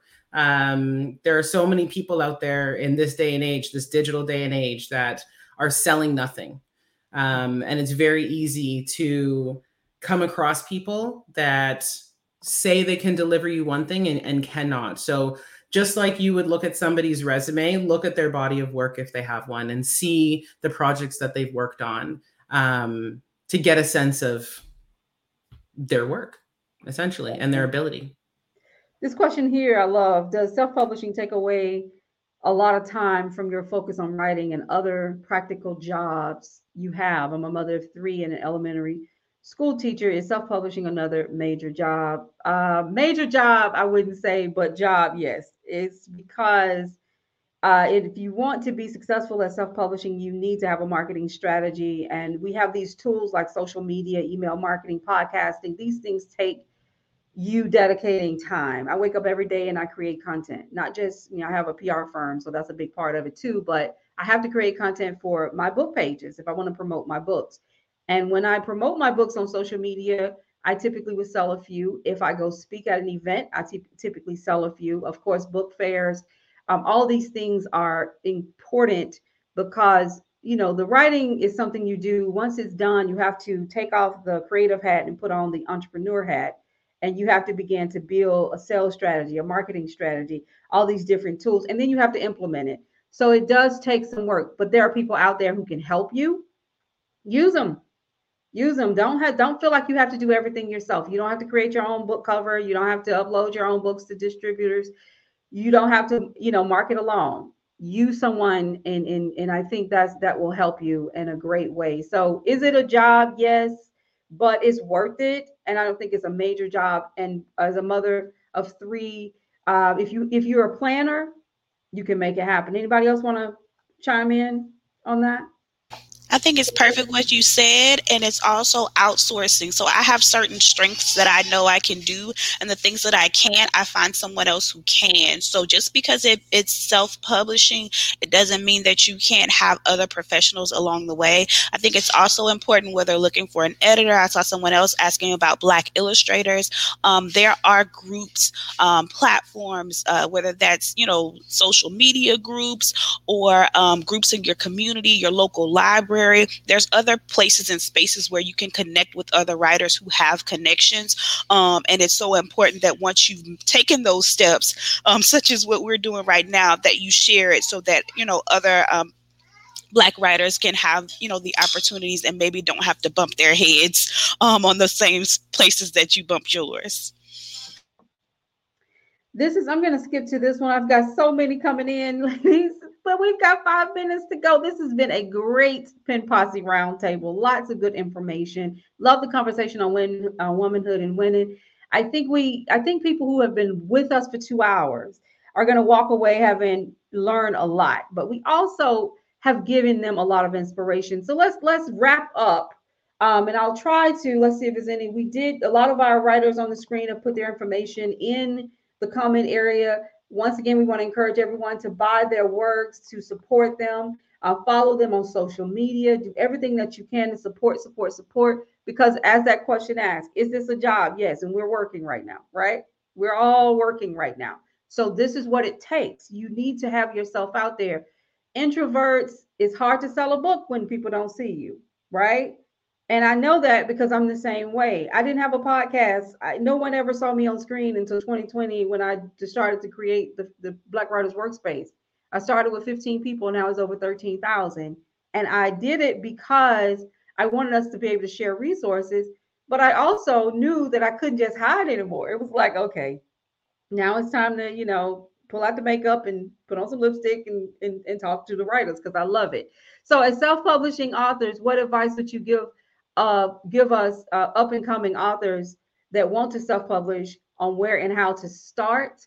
I not only want to take that question, but I want everybody to take this as a final question to tell our writers why it's important that they continue to write. Okay, so you can take the question, but also this will be your final comment to our writers, and we want to leave them with inspiration. So let's start with you. Sherelle, let's start with you, and then we're going to go down the line, and you guys just answer the question as best as possible, but more than anything, leave us a couple of nuggets of inspiration. Well, I think that first and foremost, you have to want to do it. You have to have some level of inspiration and motivation. And I think that it's good to have that support system around you as well, that is encouraging you also to do it. I mean, you could be a self-starter, right? And take the initiative to do it. But I think that having that support is crucial because when I started out on this process, I thought my brother was going to do all the writing. And I was sitting at my desk that day, and when he told me, "Oh no, you're going to write this," I was like, "What?" And I was like, "I'm not an author. You're the author. You wrote the books, but the previous books." And he's like, "No, I mean anybody can write. Really, you just have to get into a state of mind to be able to create." And because we're all creators, right? So I think that if you have a drive, if you have a passion, mine is actually accumulated and turned into a passion because I love connecting with those children who actually see themselves in these characters and enjoy it. And so that's a thrill for me. So I think you got to want to do it and just keep going. Don't stop, whether that one no, and just know that true success should be measured by the value you set on your own work and not really the thoughts and the criticism of others. So I think that's very important. Excellent. Thank you so much for being with us. You have been amazing. We've learned so much from you. I can't wait to pick up your books. I hope everybody else will do the same. And tell your brother we said thank you. Next time we're gonna let guys be a part of the story. Yes, I guess we'll let them on the pen podcast next time. No, tell him we said thank you for all the work that he's doing. Awesome. With Thank you. and for our youth. DM. I think the biggest piece of advice that I had gotten or had received when I started writing the EOS Key was that someone out there, and I didn't believe it at the time, but someone out there is waiting for your exact book to be written. A lot of authors that I meet, they have imposter syndrome. They think my book isn't good enough. No one's going to want to read my book. I don't know why I'm writing this. This is just for me. I'm not going to publish it. But I love the story so much, and I think it would be great. Like, this is a lot of authors out there that have all these books sitting in their computers or in their notebooks, and they do nothing with it because they don't think anybody but themselves will want to read it. And when I received that piece of advice, someone out there is waiting for your exact book. It sounded very general at the time, but it is the absolute honest truth. One person out there will relate to your book, will reach out to you and say, thank you for putting in all of this work. Thank you for having your voice heard. Thank you for going through with it all and making something tangible that we can take with us, that we can relate to, that helps us to feel seen. So yeah, that's the biggest piece of advice I really have to pass on, I guess, is that don't write thinking that no one else is going to write it. If you don't put it out there, you're not giving anybody the opportunity to absolutely love it and for you to become their favorite author. So Absolutely. Thank you, DM, for everything that you're doing. Congratulations thank you on winning, by the way, the Chapter One writing competition. And we look forward to continuing to read your work. And so thank you so much. Book 2 is coming. Absolutely. Thank you. Keep writing. Thank you. Absolutely. Jessica? I want to go back to what DM said about being a part of a writing community.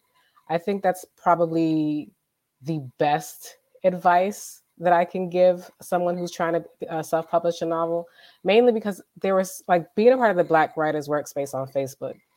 There are so many things I didn't know about that writers just be like, they were like, hey, you heard about that competition we're doing? And I'm just like, there's a competition. Like they know about so many things in the writing world that you don't know about, that you won't just know on your own. Like just yesterday, someone was like, oh, thank goodness I won 3rd place for this writing competition. I'm just like, how are you finding all of these competitions or these book awards? Or being a part of an active writers group is probably the best way to be to really improve or to get into self-publishing, because there's so much you don't know, and you don't know it until you get into that writers group, and they'll tell you all these things that you have no idea was even out there. They'll tell you about editors, they'll tell you about publishers, they'll tell you about literary agents, competitions, book fairs.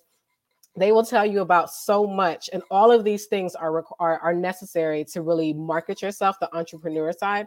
They'll have people go, hey, you want to beta read my story? And people they want to do it. Before, like prior to a writers group, I had to like beg my friends to read this, my first 3 chapters, and they'll be like, they're not writers, they don't really care about that. But other writers, they want to support you, and it's so amazing to be a part of an active and engaging writer community.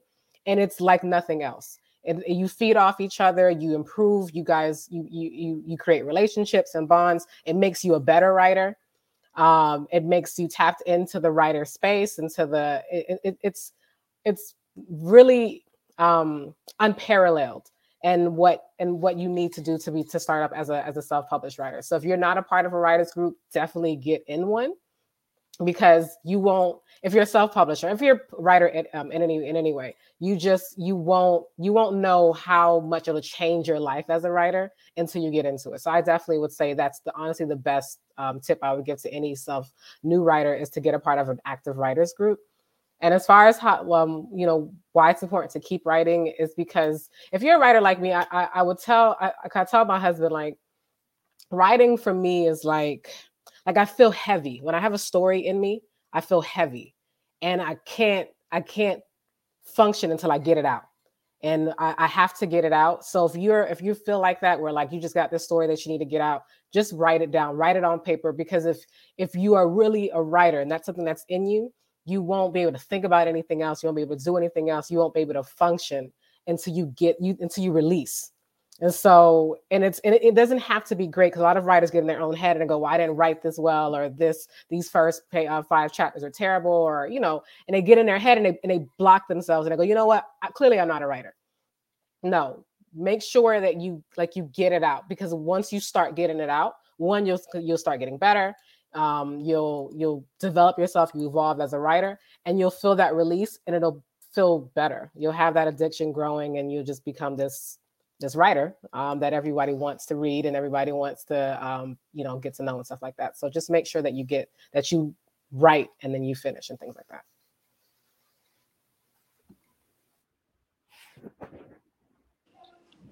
I think you're on mute, Michelle. All right, ladies, see that? It's time to go for real. Anyway, I thank you so much, Jessica, for everything. Thank you for winning our book cover award. Thank you for being with us. You've added so much value to this conversation. Continue to write. We know you're doing great things, and I love what you said, because, like I said, I started the Black Writers Workspace because 10 years ago when I published my first book, I didn't have a community. And I literally knew nothing about how to publish a book. I just had a few people saying, oh, look at this or look at that. And I was just, I hate to say it, spending money on things I didn't need. I didn't understand the process. So I wanted to make sure that we have a good community. And I think the Black Writers Workspace is that space. It really has become really informative. I have learned so much. I've literally changed book covers. I've rewritten things because of what I've learned on the page. People saying things. I've learned how to market myself differently. So it's really good information. So thank you so much for sharing. Olivia? Yes, well, first and foremost, I just want to say thank you again, Michelle, and thank you to all the panelists. I truly want to support everybody and hope we can, collaborate in the future. But to future writers, prospective writers, always know that there's no perfect story out there. But when you remember your why and why you're doing it, just stick with that passion and the story will tell itself. And I don't want people to get caught up on there's nobody buying my story, or, I'm not getting reviews on Amazon, or, the people that need to read your story will read it, and your work will matter in the long run. Mm-hmm. And contrary to belief, we are a strong community. It's just a matter of finding those right resources and being vulnerable enough to reach out for help. Don't be afraid of, asking for help, or how can I do this? Do you edit? There's always somebody willing to help. And then also remember, if you were writing before you were getting paid for this, then stick with that. You know what I mean? Because I feel like most of us, we all started writing as little children. We didn't know we could get paid for doing something that we absolutely love to do. And so now that we're in that field, sometimes we kind of lose sight of that. So never forget your why. And then know that family and friends, sometimes they won't support, sometimes they won't buy those books. But for every 5 people that are not buying your books, there are 10 more people around the world who you may never meet, who are just absolutely in love with your work. And then lastly, for my introverts, the authors that have that imposter syndrome, I dealt with that. After 27 books, I still deal with that. But you have to get yourself out there. You have to do it afraid. Yes, I'm uncomfortable. Yes, this is not my comfort zone. But you know what? I have to be seen. I have to get my work out there. And then once it's done, it's done. You can say, you know what? I've made my mark. I've published this book, and it'll change the lives that it's supposed to change. So stay encouraged. Absolutely. I love that. Do it afraid. That's my motto as well. We all struggle with this writing process, but you have to put it out there as somebody that you're going to touch and reach and inspire. Every time we have Pen Posse, someone talks about the number of family members who won't support. This is something that is real. So if you are out there writing, don't let that influence you putting your work out there. Don't worry about it. Sometimes it's hard when it's someone we know, they do something big, like write a book. We go, could they really write? I'm not sure. Sometimes it takes people a little time to understand your passion and to support you the way you want them to. But even if they never do, you keep writing. That's what's important. So thank you for bringing that up as well. Kilonda? Okay, so I have a couple of things and I will be very brief. One thing to those that are aspiring authors and writers, that's a heavy title, but don't let that discourage you from doing it. I was even able to embrace author before writer. Writer just feels so heavy. But everything that you have been through, I think it was one of the comments that said that they're a mom, they're a teacher. Everything that you've experienced to this point has prepared you for where you want to go. Write that book. One of my favorite quotes from my forever pastor, he said that God is not concerned about your comfort, but your character. So you concern yourself with that. What values have I picked up along the way? What skills have I noticed that that inspire people to want to read, and focus in on that and continue to write your story. Somebody out there is waiting for that story from your heart to reach their heart, and it will definitely get to the people that need it the most. There are people out there searching Amazon and Barnes and Noble for the exact topic and keywords that you are going to attach to the books that you publish. And I know that Michelle also mentioned about marketing. And we've talked a lot about being introverted or just shy to really put yourself out there. One of the things that I purchased that has paid for itself as someone who doesn't really like, to do all the things, is I purchased magnets for each side of my car and my husband's car. And it has a QR code that takes people to purchasing my books. And I can visibly see people scanning the code. Whether it's in the parking lot or look, no shame in their game. They are at the red light. Okay. So if nothing else, figure out a t-shirt, a magnet, or something of that sort that will say, hey, I wrote a book. You ask me about it because I'm not going to tell you. Or, mine says, if you can read this, buy my books, so that you can help to continue to market it, because there's somebody out there who may be looking for it and just don't know that you're the one who has written the book they've been looking for.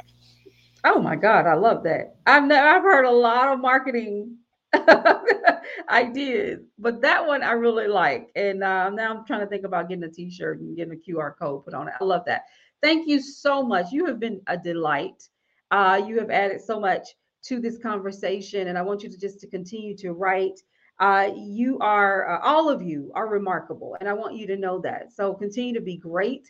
I just wanted to say to everybody out there that this is what the Pen Posse is all about. 2 hours. We have people who have been with us the whole time, over 2 hours actually, because they want to learn about writing and they want to hear from people who've done it. Now, it doesn't mean that we are all, like I said, millionaires at this. I think we all will be at it because we're so passionate about it. But nonetheless, it's not about the money. It's about being able to connect with our readers. So thank you all for being with us. A few things to know is that we are continuing to move forward with our events for the Black Writers Workspace. We are actually hosting our first live book fair in New Orleans, January 28th, 2023.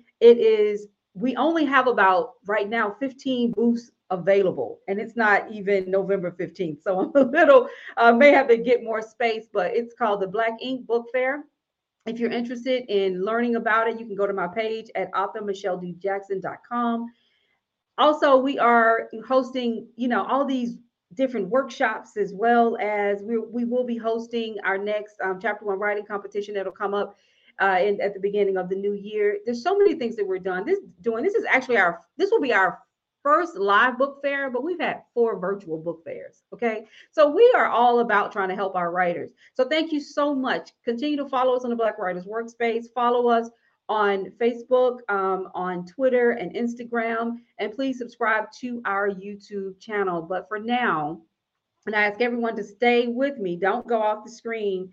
But we are going to, I just want to say the final farewells to everyone who stayed with us. Thank you so much, and thank you for your questions. We will try to get some of the answers to your questions. If we weren't able to address them on the screen, we'll go back into the comment box and try to add some answers to your questions. So just know we haven't forgot about you. Love you all. See you next time on Pen Posse. Thank you so much, Michelle. Thank you. Thank you.